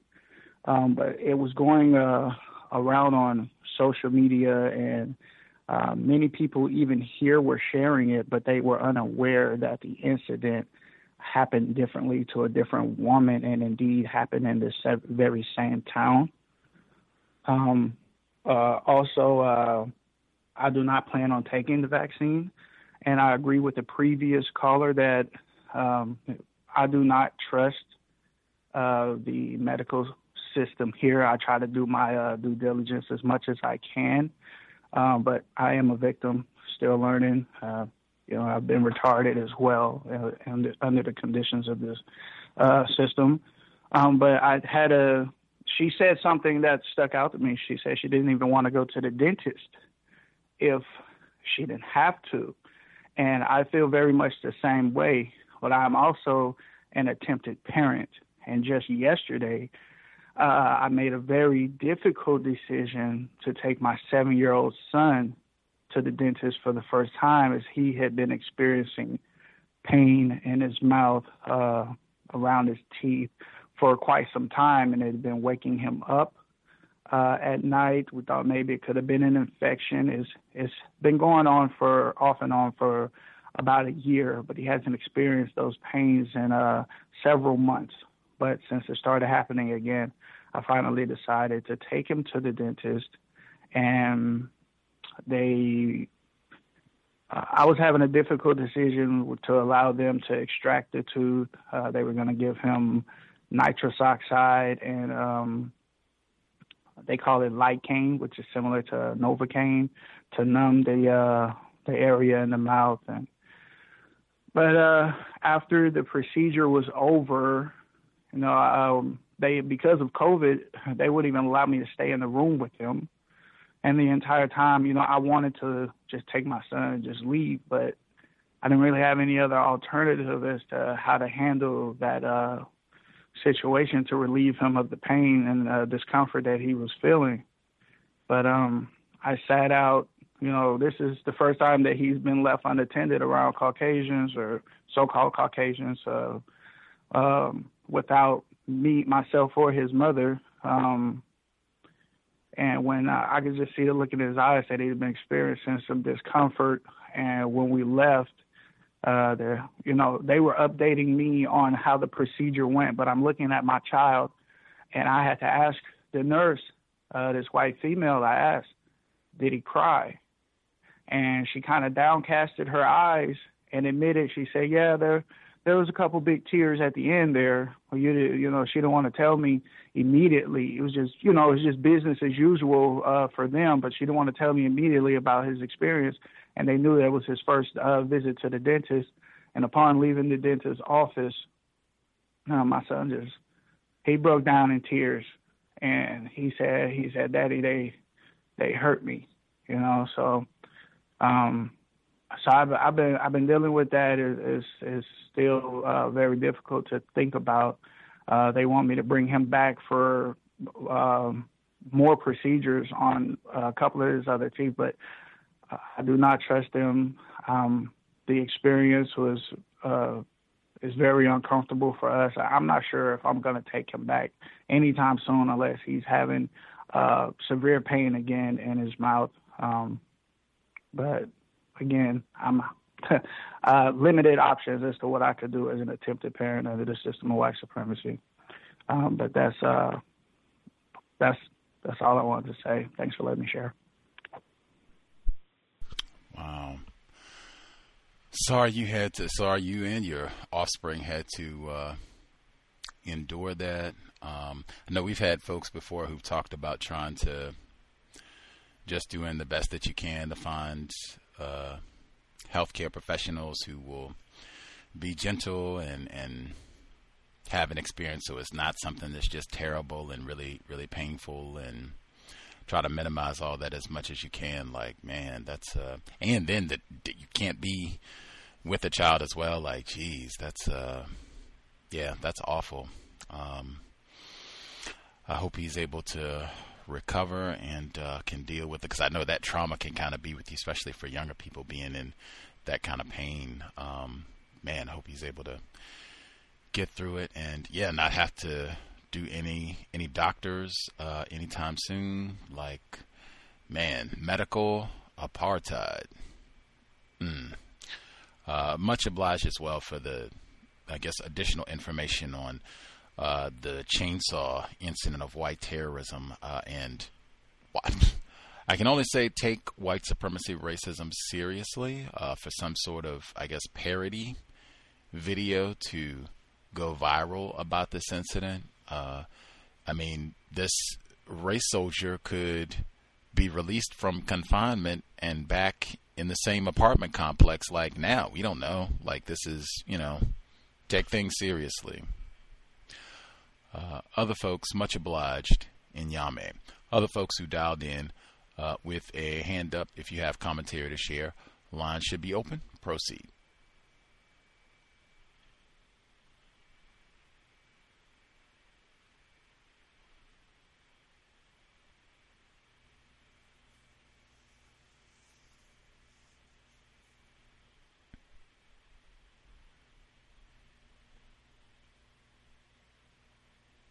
As folks are getting their thoughts together, we should be here.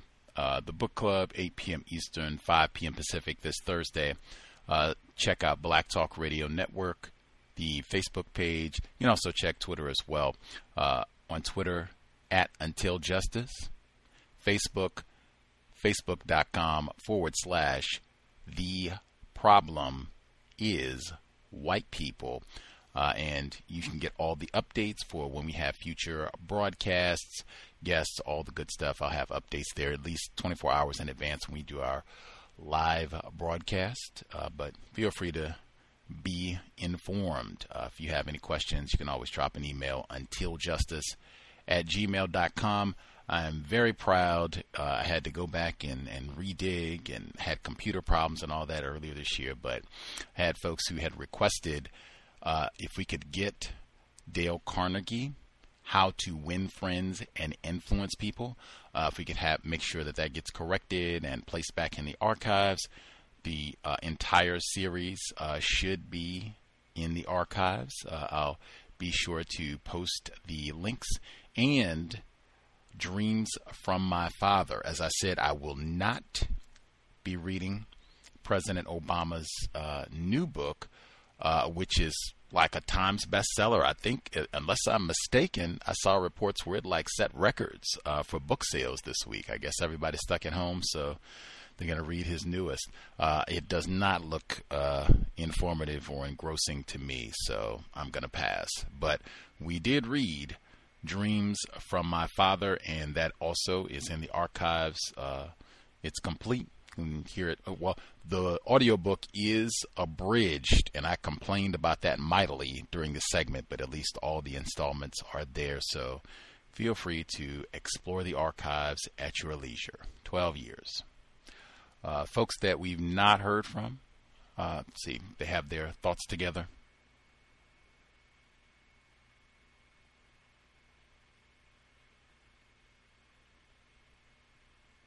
May I be heard? Caller in Florida. Yes, sir. Yes, sir. Thank you very much, sir. Greetings to Gus, the host, the listeners and callers. Yes, sir. I appreciate the segment on the Wawa gas station. That was to Black female victims, speaking about, I guess, how busy it is at the new Wawa gas stations. And, that segment, that was very interesting, how I think that was the mom that was saying that I believe the victim who died was saying that I guess he wasn't able to be a Black person or something like that, or he couldn't be like everyone else. Just the reality of the system of white supremacy, the restrictions and the limitations placed on Black people, non-white people. And the term, I think, systemic racism or systematic racism, I think, was used. And that is very suave, I guess you can say, how in a slick way white people are able to absolve white people in being racist. And just like how you were saying with the vaccines, how that's being mentioned in regards to non-white people, but the attention isn't placed on white people and how they've been defiant. They've been opposed. They've been up into government buildings with firearms and rifles, even attempted to kidnap the governor of Michigan and many other things. But that term white hardly is ever being used. They'll use the certain general terms. Pandemic fatigue, I think. They use that word fatigue.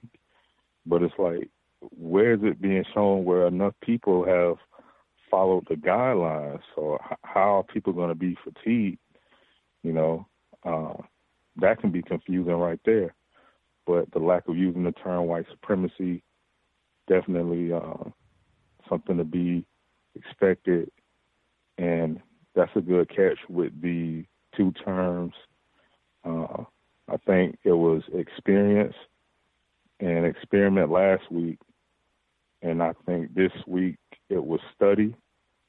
Those are very, I think study and experiment is closer than using that term experience.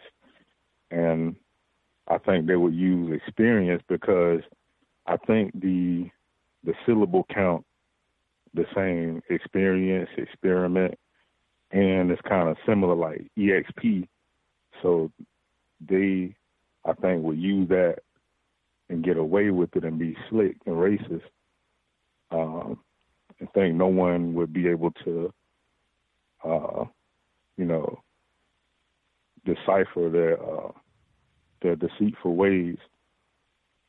There was an incident that occurred around here in the city, and I believe it was a cowbell, but it reminded me of that segment where they were talking about the domestic violence. And since we have the drive-through open, they have been getting a lot of cases, but they still do the DV court domestic violence dockets, but it's definitely not the same as it was before the pandemic. But the victim advocate lady, black female, she hasn't been coming to the courthouse, so I guess they've been doing it through Zoom.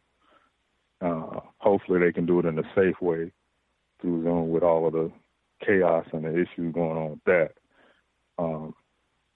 But there was a black male that was arrested, but I think it was a cowbell. He killed a white woman and what they call a child that was the product of a black male and a white woman. And the person that I guess they found the victim earlier on today. So I wanted to bring that up. I wanted to mention that. And that's all I have to share. Thanks for allowing me to speak. Much obliged, caller in Florida. First time, last time. That is, I think, a great strategy for dealing with what is called domestic violence for everybody. Make sure that gets endorsed. First time, last time. I hope they are able to access those services safely if they're doing it via Zoom, as you said. Man, I hope they're able to access it safely for many reasons. Don't have any Jeff Toobins breaking in and all the rest of it, and then don't have the abuser, terrorist that, is in the same residence, making that difficult as well. But I have played a number of reports where folks have talked about that. They, the terrorism that people say, I mean, if you have someone with a chainsaw waiting for a total stranger, you could end up living with that person. So, there was, let me make sure before we nab, there was one other report I wanted to make sure I commented on. I think there was an arrest today. Be in Toronto informed me, the Not Effing Around organization. I guess I'm glad that we didn't hear anything about it, and perhaps we won't have to hear anything else about it, like, at all. But I think he was he was charged with a felony for pointing a gun at a federal official. Yeah, I have the report. The leader of the NFAC is facing charges for allegedly pointing a gun at federal agents. This was from a couple days ago. I did not pay any attention to this organization. I'm not interested in hearing any updates about this organization. When I first heard about them and the report was mentioned that they had a march, and one of the individuals, a black person classified as black, and shot themselves, like, follow logic. Follow boldface letters, underline, all caps. Follow the logic. We do not need a lot of rhetoric and stomping up and down. Follow gun safety as well. I guess chainsaw safety too. You're not supposed to run with the chainsaw, the gun. Anyway, I was not impressed with any of that when I heard it. I've seen all that before. A lot of the revolutionary, rowdy black people. Anyway, I saw this today. He pointed a, it's not even, in my view, it's not even worthy of reading. Like, that's done, and, follow logic. We can that was what even the whole point of mentioning it, I've said repeatedly, white people have shown it is very easy for them to control and or squash black people with guns. It's no threat at all. Like, have a billion Negro gun clubs, Negro we've gone shooting at, 2 out of 3 cows counter-racist yoga retreats. No threat to racist man, racist woman. You do not have the ammunition, the bullets that they have, and I've seen for years. This week, the anniversary, Fred Hampton, Mark Clark, gunned down in Chicago. No problem taking on Negras with guns, and they got a long, what they call track record, successful track record of handling black people with guns. But this would be just another illustration. I was going to read some from the report. Is it worthy of that? Let's see.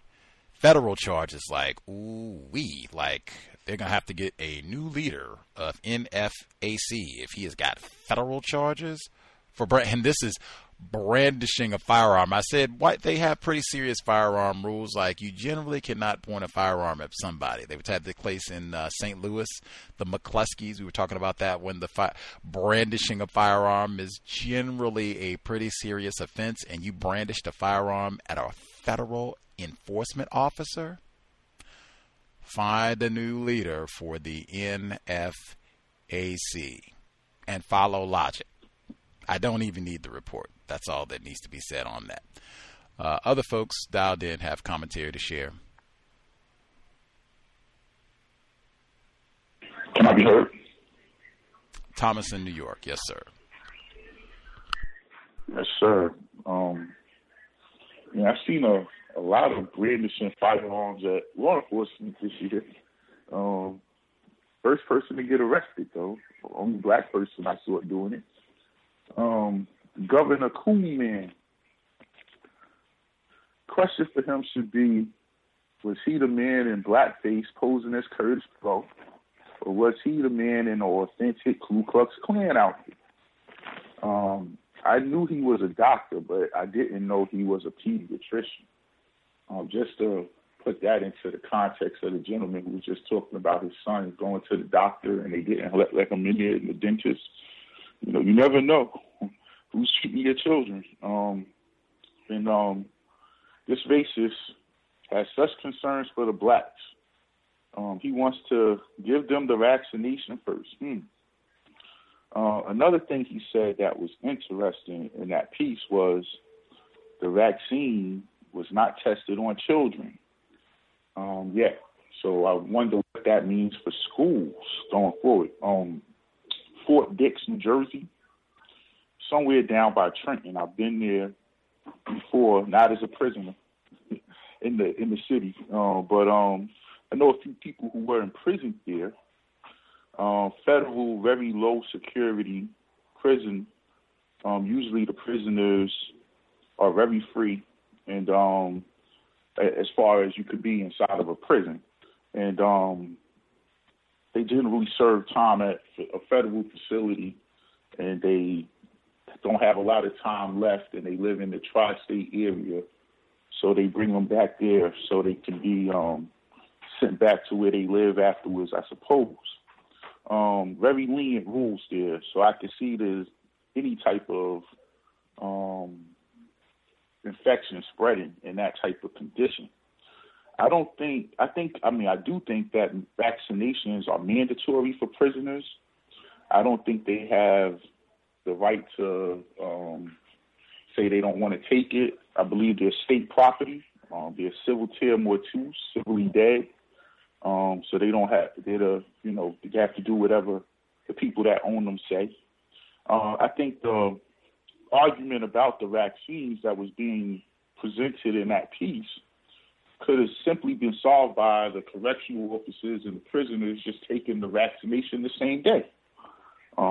Take the same bring them in. They got to give it to the prisoners and the prison guards. Same person, same batch. Let it do it that way. In the other report, they kept saying blacks and Latinx people. I think Latinx people could be a code for Spanish-speaking people who could be mistaken or classified as black. If they, that's what I think they are. Dominicans, darker Cubans and Puerto Ricans.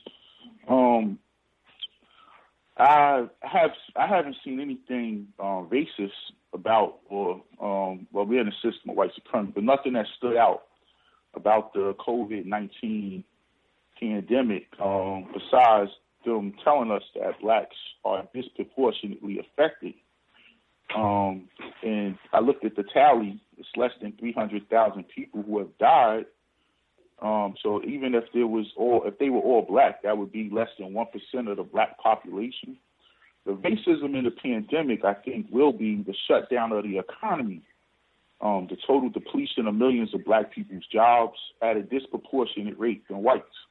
That's what I think it's going to be. The Tuskegee experiment, Henrietta Lacks, would you let J. Marion Sims give you a pap smear? That's where we're at with this. I don't know. To fund the police, a globalist agenda, from Hong Kong to the U.S. to France, Sweden, England, Scotland, Finland, Switzerland, they all have defund the police movements. This has to be the most nonsensical idea white people ever got black people to support. As far as I see, the crime in the black area is beyond the scope required for law enforcement. We are following people who are allowed to loot and riot and create autonomous zones and not get policed, even though they're saying defund the police. It makes no sense. And besides, these people that's pushing this defund the police movement, they don't live where they have to deal with shootings and robberies and things like that. And I have more to say on things not related to the clips. I'll mute my line. Thank you. Indeed. Thomas in New York. Much obliged, sir. I'll give out the number again, 720-716-7300. The code 564-943 pound. Press star 61 if you would like to participate. Let's see.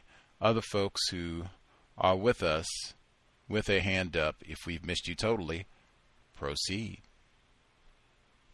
Can I be heard? Greetings, non-Clemson grad. Greetings for everyone. I hope everyone's doing the best.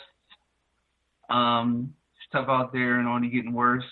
People were traveling for Thanksgiving and, coronavirus cases spiked, which means technically even people who are not engaging in bad behavior technically become to a certain degree more susceptible because other people outside of them are basically, passing around the disease, and that's a little scary right now. So I hope everyone is staying safe out there.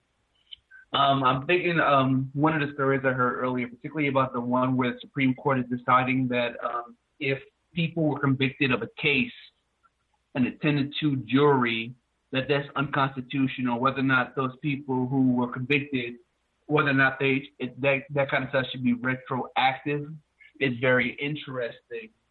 Right now we have a whole bunch of cities and states around the country that are, legalizing or decriminalizing marijuana use. And, this is allowing white people in particular to start new businesses and, probably become rich from it. But the people who are currently in jail, they don't even get the opportunity to get out of jail, let alone get an opportunity to become one of those business owners because they never have a criminal conviction on their record for something that now white people can make money off of. And which, what's the word for it? Well, clearly unjust when you think about stuff like that. After spending so much, losing their lives for, years, decades, for white people to just come along and say, we're going to make money off of it, while the people, they won't, are they even going to get out of jail, let alone be able to start a business to make money themselves? And then, of course, now we live in the age of the vaccine, where in a couple of weeks, it's very possible these vaccines will be, hitting the public, or certain groups will be getting the vaccine right now. People from, who are in jail who get nothing, not saying they should or should not get the vaccine. But earlier this week, a couple of governors, including like Governor Cuomo of New York and Governor Newsom California, talking about, over groups that were disproportionately affected by the coronavirus. What can we do to make sure that these groups are also included in the distribution of the coronavirus? When I start hearing the language of disproportionate, afflicted by something, I personally start getting real suspicious, especially because of the language that's being used right now. So, for example, Governor Cuomo in particular, he said things like, because of the history, not the exact quote, but, because of the history of the Black community, we can't start using quotes from Martin Luther King and everything like that. And basically, we got to make sure that Black people are included in the distribution of the vaccine for the coronavirus. And obviously, well before coronavirus, Black people were broke, getting evicted from their homes. They were homeless, getting killed by race soldiers, badge or no badge, like you like to say, and all the things that come with being Black in society, which usually stems, in my opinion, on economic issues. Black people not having enough resources to take care of themselves and their families. And now all of a sudden the government is, with the vaccination, all of a sudden concerned that Black people need to be included. Why the rhetoric change, or rather just, why the rhetoric change now with vaccines as opposed to all the stuff that was happening to Black people before. So you're talking about prioritizing Black people for vaccines. I won't say whether or not that's a good thing or a bad thing, but it's definitely inconsistent with the things that Black people do need to be prioritized for. To me, the language also strikes me as reminiscent of Mr. Neely Fuller's language or definition for the word justice without saying the word justice. People who need the most help should get the most help. And that's the kind of logic they seem to be using when they talk about, distributing the coronavirus vaccines. But when it comes to other things like, resources, like people needing housing, people needing well-paying jobs, people needing health care, things that they need right now to not just have a stable life, but even a potential for a good and better life. Those kind of conversations just simply never happen about the people who need that stuff the most. So me personally, I'm kind of suspicious when I hear that kind of language coming from politicians, especially in a pandemic. If you don't care about Black people now, then I don't see why you should worry about caring about Black people now. And I'll leave it at that. Much obliged, non-Clemson grad and Miss C. Following logic. Excellent point. And even just within the context of the Rona, right? Like, they've done the same thing. They talked about, oh man, the Negro businesses, they've been disproportionately impacted, and Black businesses, we gotta support Black businesses and shop Black and all of that. So when they had the Paycheck Protection Program and all the rest, we're going to send out loans and things to make sure that our businesses can stay afloat during these tough times. They didn't do that then. Say, oh man, wait a minute. Negro businesses have been disproportionately impacted, so we want to make sure Black business owners get this funding, get these loans and support so that they can, that didn't happen. In fact, they did the exact opposite. They've had all these reports like, man, Black people have had a tough time accessing help and resources, and the banks don't work with them. Why not the same? If you know about that logic, the people who need the most help get the most help. Why can't that be applied to all different assets, at least within the context of the Rona? No, just the vaccine. Lots of suspicion with that alone. Other folks that we have missed totally. Greetings, everyone. Greetings, Gus. With the subject of vaccine with the coronavirus, a thought of mine came up to whereas thinking that being that the white supremacists are knowledgeable about non-white black people's resistance, they're probably going to place the challenge more on your children to enforce vaccinations. I would say that I could be wrong, but it seems like to me there's a lot more of children than there are of parents. And so it could be a situation to whereas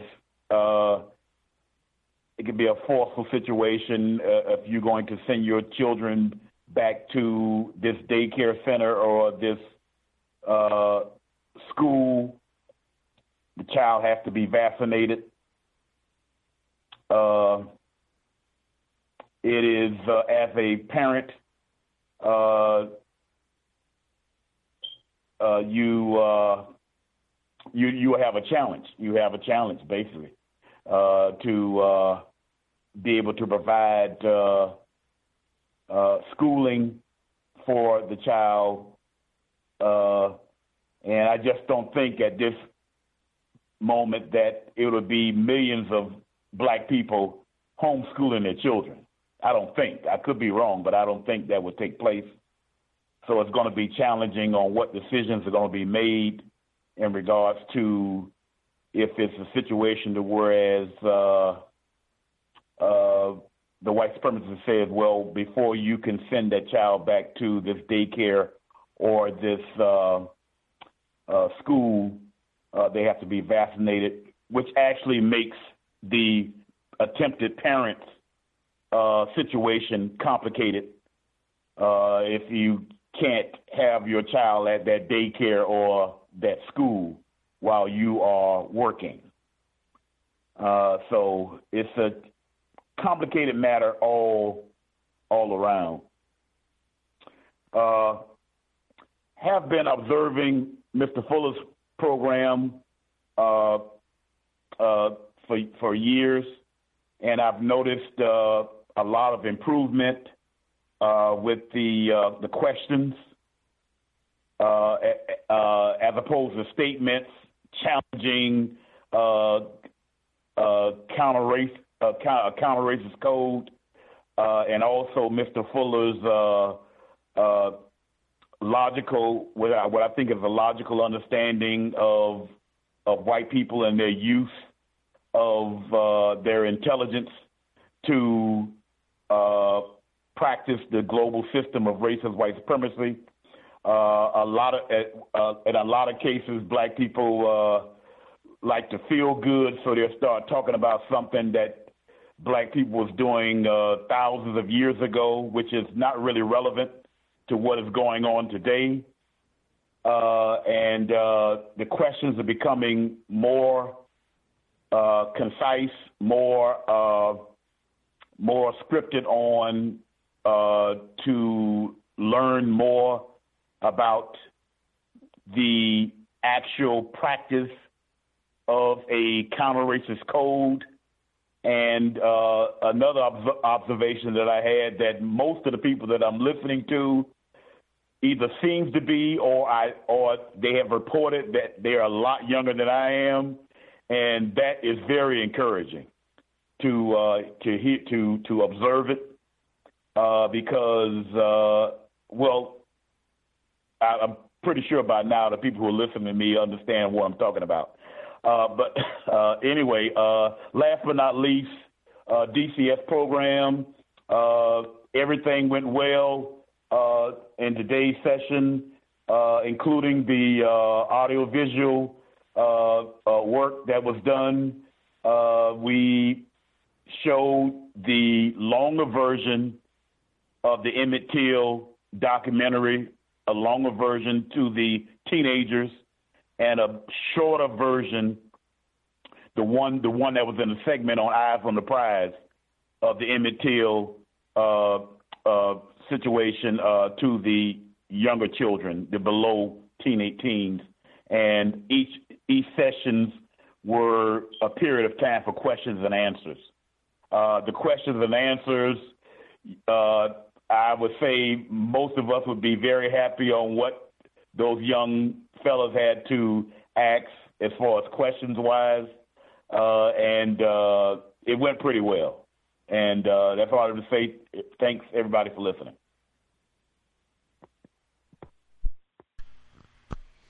Much obliged. Retired firefighter in Florida. No name calling. Amen. And getting better at asking questions, refining the questions that we ask. That is always something that is grand, being able to get better information, more refined information. Glad to hear you all. Things worked out well. The audio visuals and such with the DCS program, helping the young fellas speak clearly, black self-respect, learn a little bit or a lot about racism, white supremacy also. Let's see. We have less than 30 minutes left in the program. Any folks that we missed totally?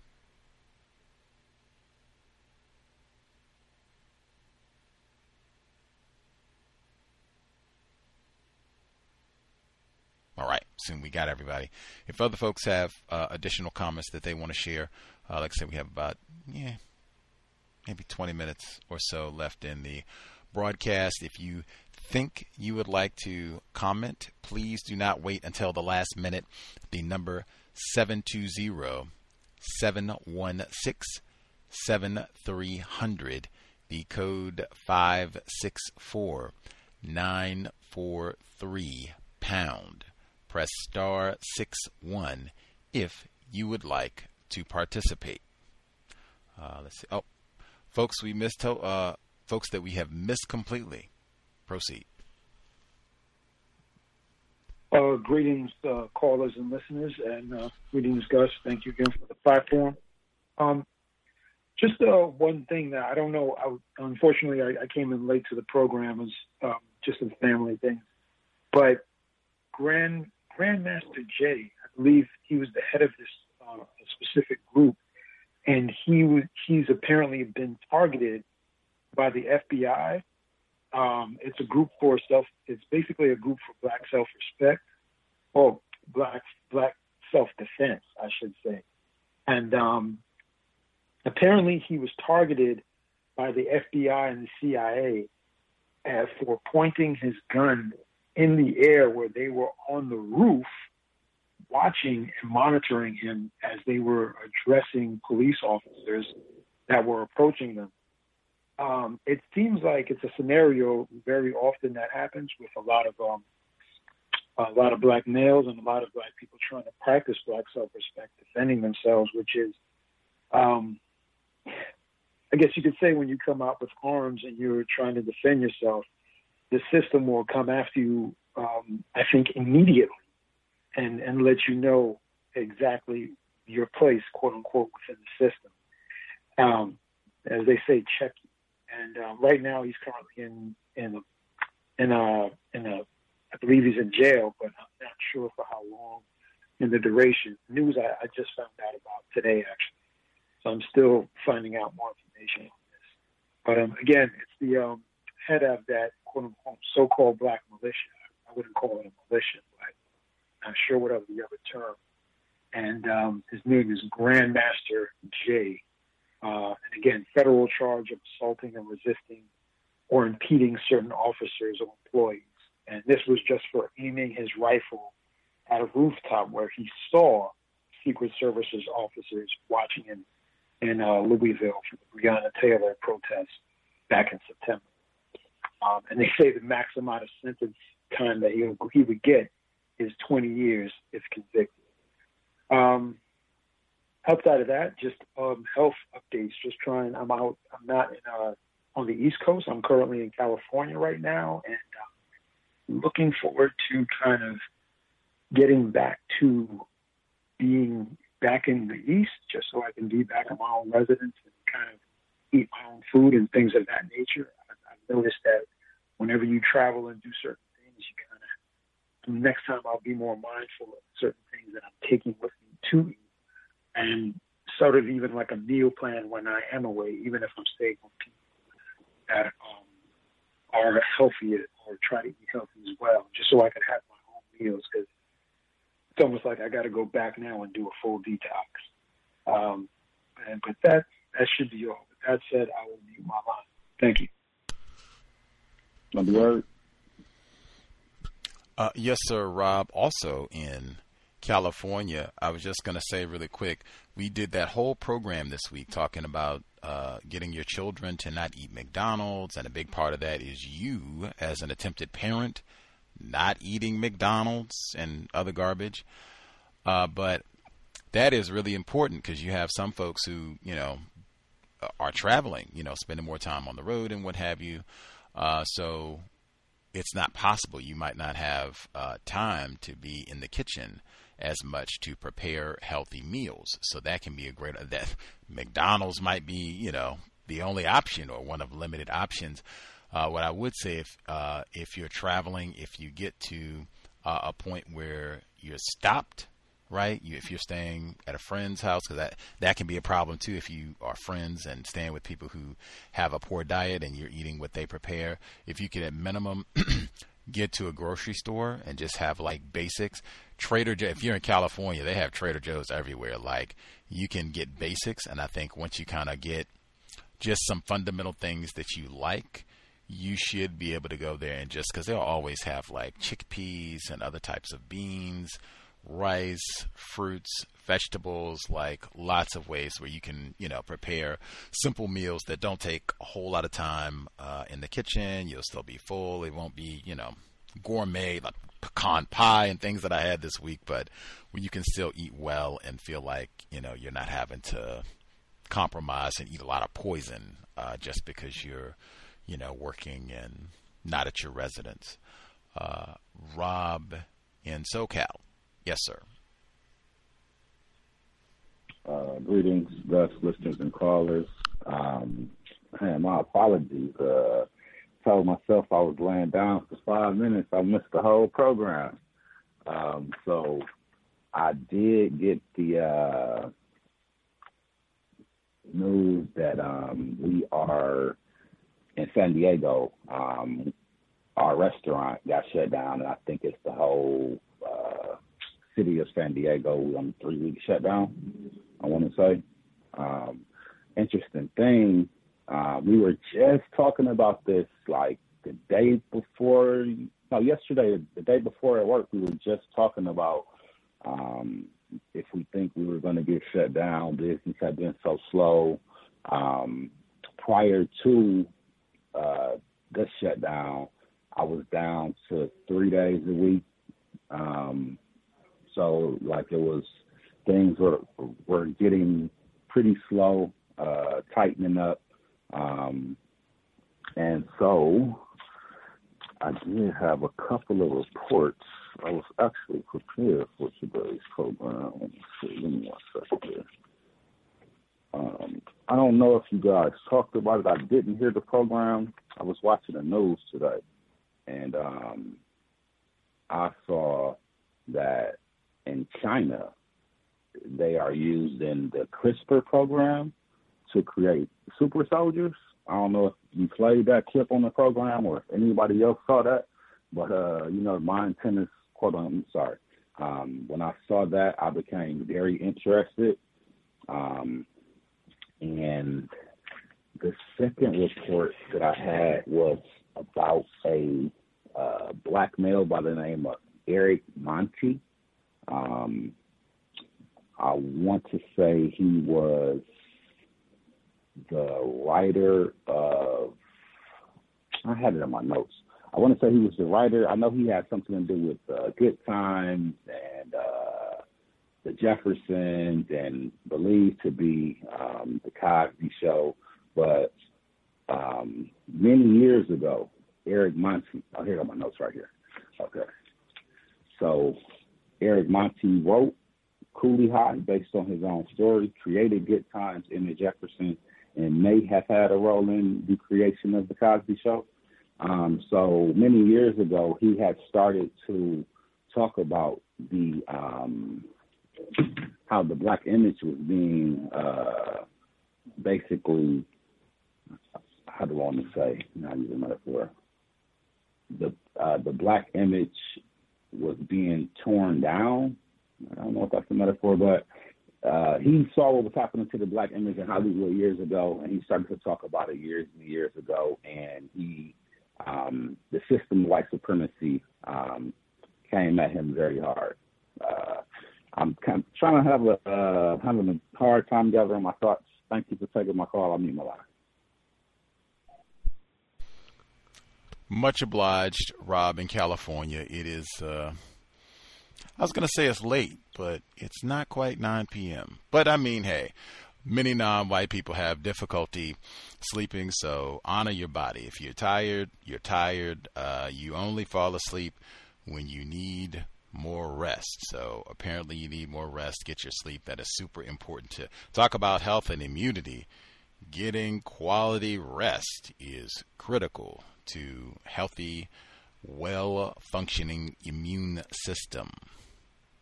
I did not hear the report about the super soldiers. I guess them using some sort of CRISPR technology, gene editing, to make so-called super soldiers. I did not hear about that, read about that today. Our previous caller in California, we did talk about the not effing around leader being charged, or I did say something about that earlier. Follow the logic and gun laws. Let's see. Oh, yeah, I was looking at the regulation. I did see that where California had really severe restrictions with regards to the Rona. And even with that, I saw white people, again, white defiance. You're not going to push us around. You're not going to tell us to shut down. They were out in mass, like upset because they had closed one of the beaches down. White defiance. And then I think it was Governor Newsom, and a few others. They were putting in these orders, and then like there would be a picture or something of where they were out at a restaurant or something where they were telling people not to do these things and stay at home, and then they were violating it themselves. They go, well, I just wanted to support my restaurant before the lockdown went in effect and blah, blah, blah, and all the rest. But white defiance, it's been broadly on display, and even with all that, like, wow. We've heard from a number of folks in California over the past 10 months, most of this calendar year, with the different and in different locations like Sacramento and San Francisco Bay Area and Southern California, and the different restrictions. I mean, like curfew. Do you all have a curfew, Rob, in Wisconsin, or is it no curfew? I want to say that the curfew actually starts, I think we go into full lockdown after a full day tomorrow. So, funny thing, well, not funny, but my hours have been so short. Like, I'm traveling an hour to get to work, and I was only averaging about a 4-hour shift, but I was also leaving a couple hours early into that 4-hour shift. So it was perfectly fine for me to text ahead my manager and be like, hey, I'm going to skip today's shift. So I did that today, and then I got a text later on from her saying, hey, today the last day, we shutting down. And then the email from the job came out saying that today was going to be our last day. And then they redid an email saying that tomorrow is going to be the last day. And I want to say after tomorrow, after a full work day, we are going to go into home restriction. And Gus, can I add one more quick thing? Just another report that I saw today. I reckon. If possible. Very quickly. And I know that we don't do the entertainment, but I was watching TV, and I saw a commercial about menthol cigarettes killing black people in the black community. Thank you. Rona, menthol cigarettes, lots of things. Dylan Roof, lots of white men with chainsaws, lots of hazards with regards to black people in the system of white supremacy racism. We have less than 10 minutes, about 7 minutes. If you have, yikes, someone is having lots of fun for their Saturday evening. Thomas in New York. Yes, sir. Can I be heard again? Let's see. I guess Thomas spoke. We'll get Thomas, and then we'll get you, retired firefighter. I'll be very third. Rob should look up. It's another article that came out this week that says has the USA stationed super soldiers in Syria, and also the technology that this is called human enhancement. You'll find a lot of information on that right now. Also, it's called transhumanism. But the articles I wanted to get to, Gus, this one is First Student, that's the name of the company, school bus surveillance, so advanced, comfortable, and reliable is their ability to record and track an individual student's behavior in real time. All First Student's 44,000 buses come equipped with their proprietary active conduct tracking system called FirstAx. FirstAx provides administrators with student misbehavior data trends, students' individual behavior history as soon as they step onto a bus. The types of things students can be reported reads like the inmate information handbook. According to the video, FirstAx allows administrators to file incident reports for things like student insubordination, excessive talking, profanity, eating, drinking, and possession of injurious articles. So this means that this thing is not only looking at the students, it's also listening to them on the school bus. And over 500,000 students in the United States take these buses every day. And the other one is students at UK University demand the word black be banned from lectures and textbooks. Students at Manchester University have demanded the word black and used as a negative expression such as black male should be banned because it's divisive. After the report labeled the use of the words which included black as divisive and not inclusive, the University Student Union demanded that any other use of the word black as an adjective to express negative connotations should be banned from research papers, lecture slides, books published by professors. Students claim, this is the last paragraph here, that such words were based on colonial history should be abolished in the light of the Black Lives Matter movement. So you could say black is Black Lives Matter, but you can't say, I mean, this is like totally erasing history. And the very last thing, I looked at the population of the United States. It says whites make up 73% of the population. And I'm thinking something's wrong with that. I'll mute my line.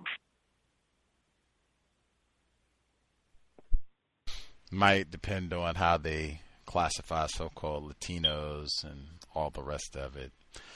Lots of ways you can practice deception when you get to fabricate so-called racial classifications. Retired firefighter in Florida. Yes, sir. I actually should have brought this up first in my weekly report, and it's actually been before, but I'm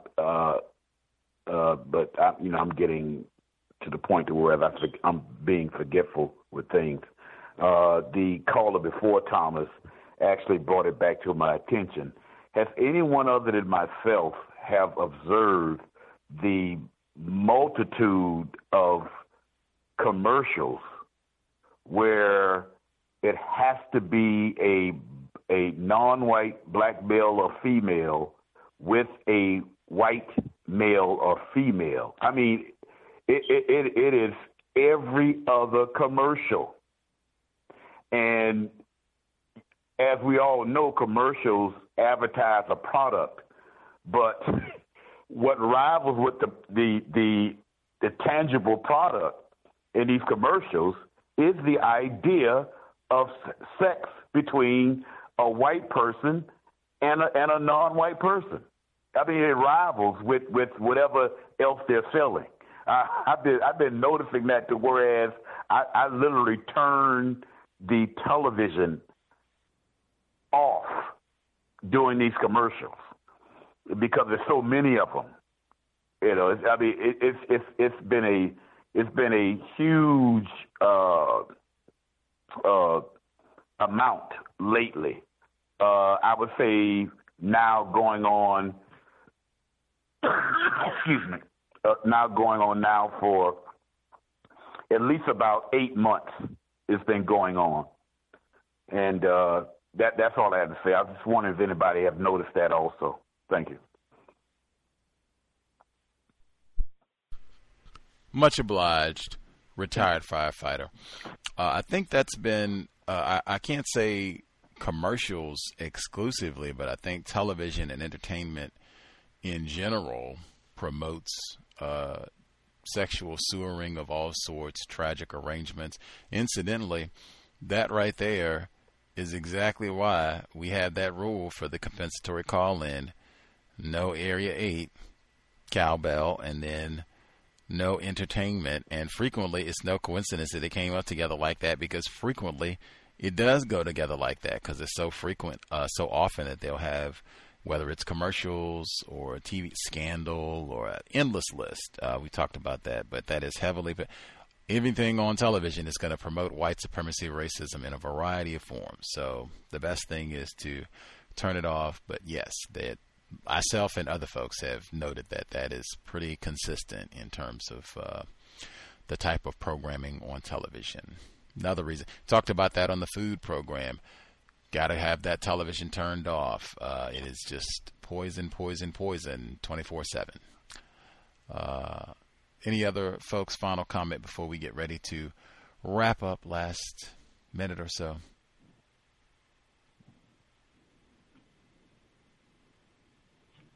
Can I be heard? Yes, sir. Yeah, guys, I wanted to ask permission if I could respond to what a retired firefighter just stated, but since it's Area 3 and Area 8, I just wanted to ask you permission before. If not, that'd be fine. Let's hear it. I was on Mr. Fox's channel, I think it's about 2 years ago, and I think he had a specific playlist that were a compilation, several compilations of advertisements that basically promoted sexual assaulting of non-white peoples at the hands of white supremacists. But what was noticeable to me was that it seems, I'm not sure if anyone else noticed, but it seems like there's an upticking around this time of the year and those types of advertisements and other forms of entertainment as well. And I also noticed around this time of year, especially around the so-called Christmas holidays, when they would have like slavery movies coming out, or movies, about black people under overt conditions of white supremacy. So I was wondering if anyone noticed a correlation between that as well. Thank you for letting me speak. I'll mute my line. Much obliged, Nyame.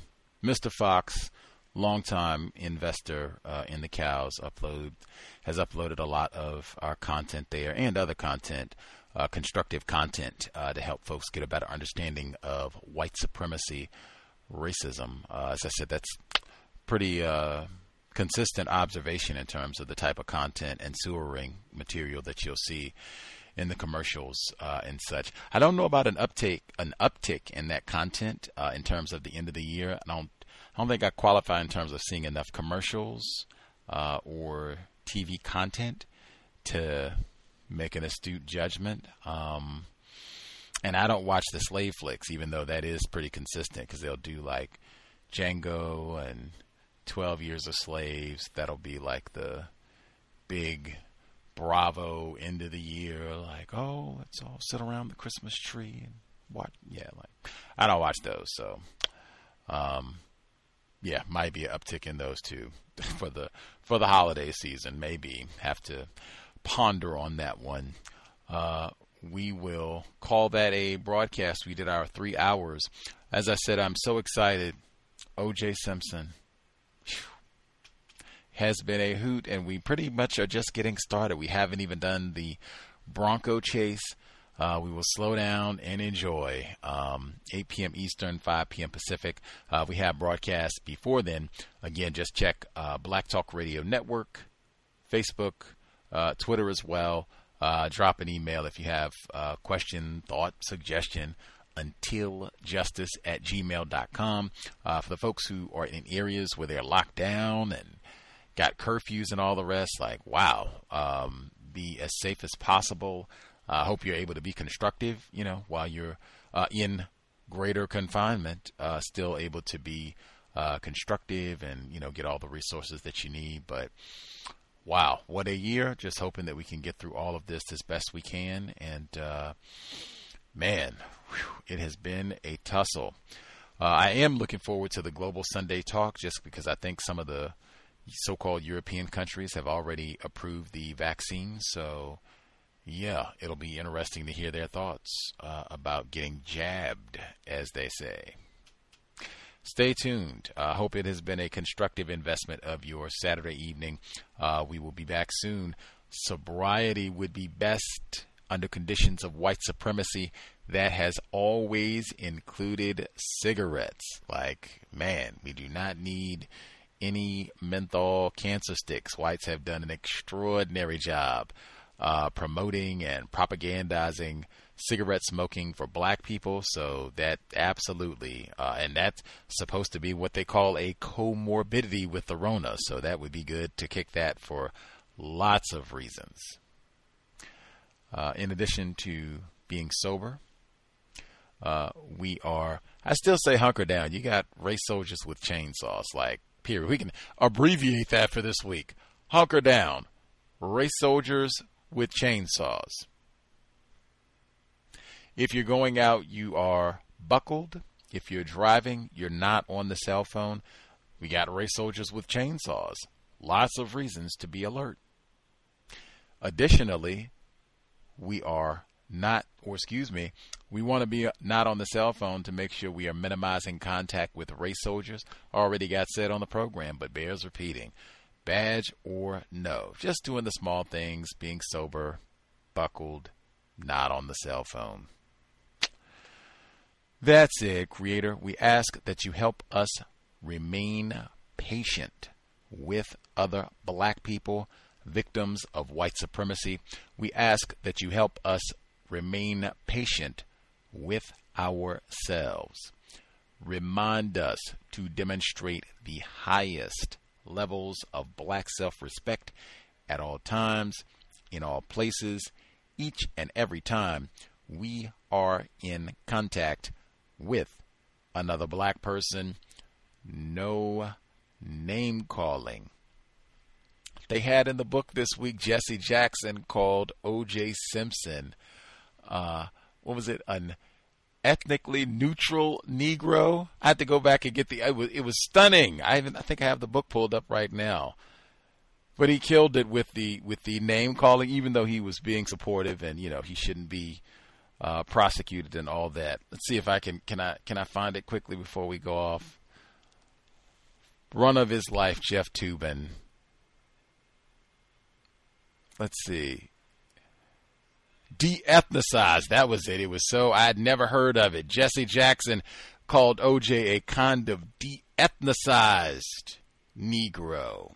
No, I don't even know what that means. Jesse, if you could explain that one for us, I would appreciate it. The de-ethnicized Negro. No name calling. Cal signing up. Thanks all for tuning in. Nigga, you so brainwashed. I'm a victim, brother. Problem. You're a victim. I'm a victim of 400 years of conditioning. Shut up. The man has programmed my conditioning. Even my conditioning has been conditioned. With Lucky Land Slots, you can get lucky just about anywhere. Dearly beloved, we are gathered here today to... Has anyone seen the bride and groom? Sorry, we're here. We were getting lucky in the limo and we lost track of time. No, Lucky Land Casino, with cash prizes that add up quicker than a guest registry. In that case, I pronounce you lucky. Play for free at LuckyLandSlots.com. Daily bonuses are waiting. No purchase necessary. Void where prohibited by law. 18+. Terms and conditions apply. See website for details.